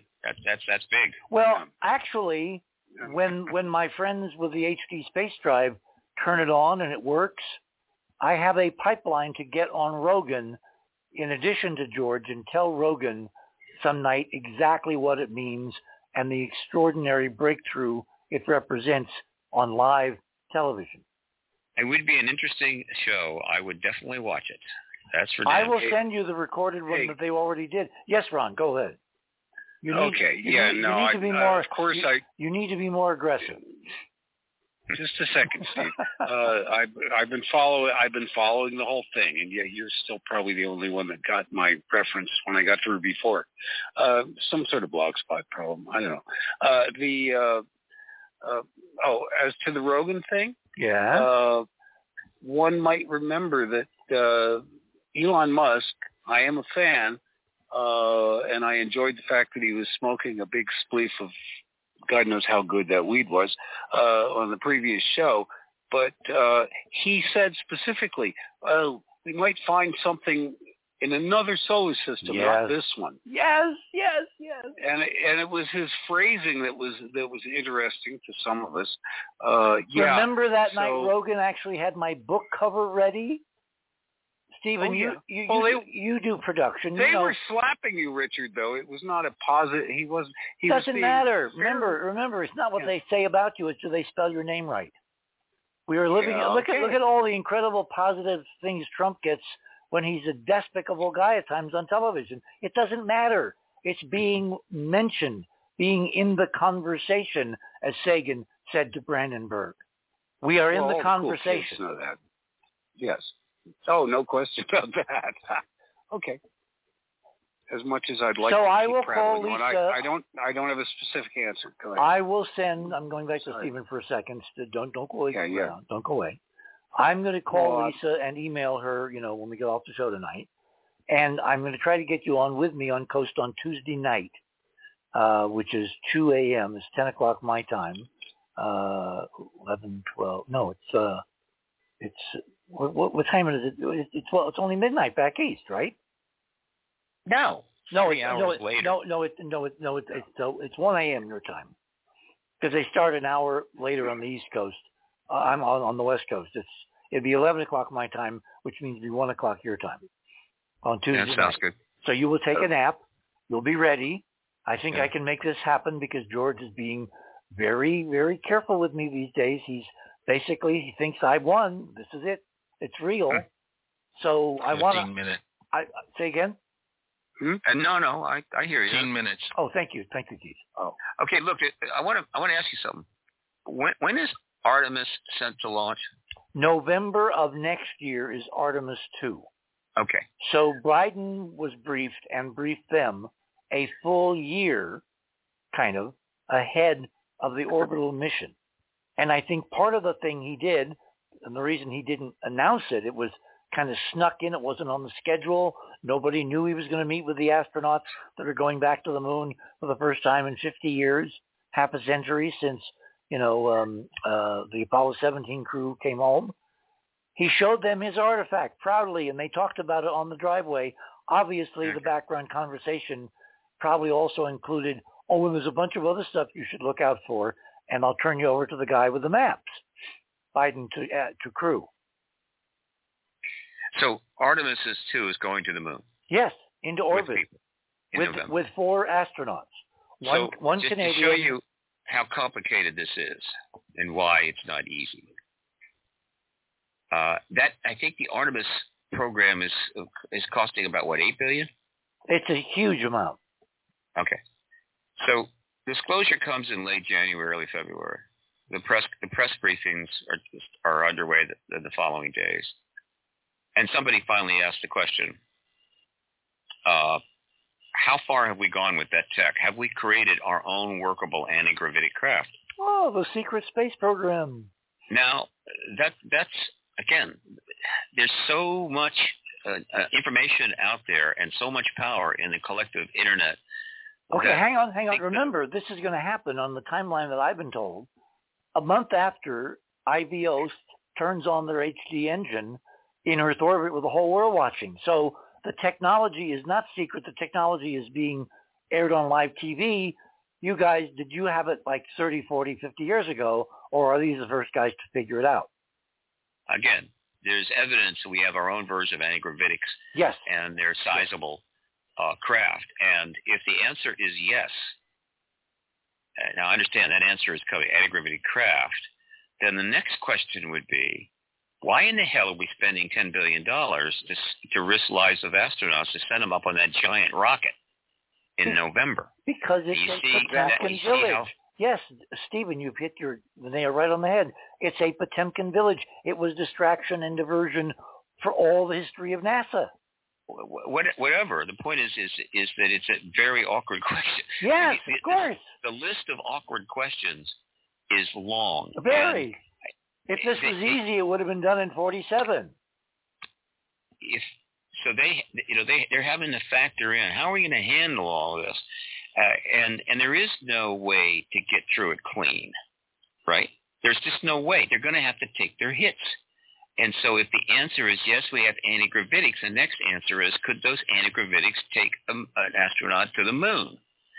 And if the answer to that is yes, then the Artemis program is over, and that money is wasted, and then the questions follow that. I mean, it's just going to be that kind of thing. This is exactly the conversation I was hoping we would have tonight, because I don't think 1 in 10,000 people understand the interconnected, stunningly positive revolutions from technology to consciousness to climate change that are going to ensue with proper disclosure. Again, the one tech that I have the most confidence in is, so we got antigravitics, because there's just so much testimony to that from various people over the years. Not saying all of it. Yeah, and all of that notwithstanding, there could be a live demo in Earth orbit of the same thing under total civilian control right now. Right now. Again, but I'm talking big-ass triangles, all right? And so, again, this what can they do? Are they going to delay disclosure? So if they delay disclosure because they don't want to answer that tough question, and so the Artemis goes up, okay, fine. Maybe it's a safe flight, everything's fine, but then disclosure happens a couple of months later. Well, you're missing one other data point. Musk. Remember, Musk is on a very fast track to send Starship to the moon. They had a stunning success the other day. Don't believe the headlines. They're going to do the next one maybe between now and Christmas. It's going into orbit, and then in 2025, it's on the manifest that Musk is sending on the Starship 8-9 artists from around the world, from Britain, from the U.S., from Japan, from Germany, all gathered together for a week-long trip into low lunar orbit and back, and that will beat Artemis, because Artemis is going to be delayed because of this food fight. Well, that's all very lovely, but what do you think happens to Musk's space whole program? The technology that I've been talking about, the stuff in Barry 1 tonight, cannot lift from Earth. I'm not talking about that. I'm talking I am, about because the technology that we have developed. They're not going to let the other out. They're going to incrementally move to the next step, which is want to make a bet? You put an anti-gravity spaceship on top of Musk's rocket, which can go to the moon for 1/10, if not 1/50th of the price of Artemis and the SLS. I have no idea. And that's how you work your way into revealing we have even better technology. The days of working their way in are going to be over. That's your opinion. My opinion is but I'm making it very clear. I'm not trying to be ambiguous about it. After disclosure, the answer to the question, do you have anti-gravity craft, is yes. If it is yes, it's yes. How do we force them to say yes? If they can't, the answer is yes. How do we force them? That's the end of Musk's space program. How do we force them to tell the truth? The reason, here's the reason why they have the truth problem. This isn't 1969. So when the disclosure comes out, it comes out into a very different world, a world in which 8 billion people, probably 6 billion have access to the internet and computers, 5 billion have cell phones, 5 billion are on social media. There is a massive network of research going on, podcasts and everything else, and everybody is going to be focused on that question and that answer. And when the answer comes back false, the entire internet is going to go after that answer, and if they can prove it false, they'll have it proven within 24 hours. How will they prove it false? Because the resources that are in the hands of just the public now that can run something down, that can check things out, is now enormous. It's virtually global. The reason they got away with lies in the 50s and 60s, and who could even check what the hell they were talking about? That's not the way it is now. And so, and by the way, in the post-disclosure world, when most of the chains are off, they're going to say, no, we don't have anti-gravitics that can go to the moon. And then the next day, 15 guys that worked on the goddamn thing go public to the New York Times. Because of the so-called non-whistleblower law. What now? Remember the non-whistleblower law, the Witness Protection Act for disclosure in an orderly process of technology? That is law tonight. Biden signed it. So yeah, you're basically setting up the environment so these people will come forward if the lie is attempted. So I'm just saying, well, I'm not trying to make a simple point, that the disclosure of the ET presence is absolutely, it cannot be done without dealing with a raft of problems and public relations issues and conflicts and embarrassment. It just cannot be done that way. And I think one of the reasons that they've held off so long is you keep waiting for the perfect time when, it'll be just fine. Nobody's ox gets gored. No embarrassment. There isn't such a time. All right? Well, you and I know that, but do they know that? Look at how hard they fought to water down the Schumer amendment. Why that much energy if it's inevitable? Because they don't see it as inevitable. Again, when you tell a bunch of corporations that are thinking trillions of dollars that no, you're going to have to stop thinking that way. We'll tell you what you're going to make. They're going to push back. They're not going to think about anything else. They're going to immediately push back. They did fine. They got the stuff removed, but disclosure changes everything, and they know that. Everybody knows it's this massive paradigm shift. Everything changes, and there's going to be winners and losers, and there's going to be huge public relations issues. And one of them is, do you have anti-gravitic craft? Can they go to the moon? If the answer is yes, then the Artemis is not going anywhere. They're going to dismantle the damn thing, and they're going to apologize like hell. They won't apologize. They'll just say current Stephen, history. Richard? Yes? This is a little circular. Can I, if I could throw in a thought, Stephen, what they're going to do is play semantics. You know what? Semantics. They're going to play with the words. It's like this is a never give in. It's like don't give in, never surrender. This is like Galaxy Quest. I mean, to them, one of my favorite movies. It's one of the greatest. Yeah. But it's they're not going to. They'll fight every syllable of the way, and they'll say, "Do you have anti-gravitic craft capable of going to the moon?" And they'll say, "No, we do not." Well, do you have any anti-gravitic research? Well, there's the gravity null program, but that's all very theoretical. And they'll dance it, huh? They'll dance around like crazy. Go ahead. Sorry. The truth embargo made it possible to do this. The truth embargo made a lot of things possible that didn't make any sense and defied common logic. Once the truth embargo is over, it's a sea change, it's a shift, and all of a sudden you're in a different place. And if they try to play the same games post-disclosure, it's going to go very, very badly. I agree with you. I just said I think they're going to do it. Or they'll try that. Well, they'll try, but it'll go badly, and they'll back off. Given the arrogance of these people, don't you think they're going to try to keep it secret as long as possible till the last man dies? They have been trying to keep it as long as possible. That's why it's lasted 76 years. Right. But it's coming to an end, and so they're going to have to live with that. Right? They can just pretend that it didn't happen and go about their way, but it's not going to happen. See, I again look back to FDR and there's no such thing as coincidence in politics. Is it coincidental, or is it the luck of the draw, or are we incredibly blessed with providence, or is it a plan that there is a private enterprise, private U.S. corporation tonight with a spacecraft with 2 incredible anti-gravity space drives on board within days of being turned on and being tracked by everybody, which will tell everybody it works or it doesn't? Is this just coincidence that in this frame of disclosure controversy about hidden technologies, one of them, when they turn the damn thing on, will be hidden no longer? I have no idea. Richard, that doesn't get around the semantics problem, because you keep saying anti-gravity and hyperdimensional physics relative to this, because you have a well-founded perspective on that. from two separate directions. But they'll just say, now look, what we do here is fold space around a craft. And so it's actually relocating without having to go anywhere. You're moving, as I think was in one of the Star Trek movies, you're moving the space-time rather than that's the Akakubera drive that's out there. Not like but the quantum. I'm telling you, the quantum drive, as it works, will take the conversation, and we literally have 32 seconds left. Who wants to have the last word? Who wants to have the last word?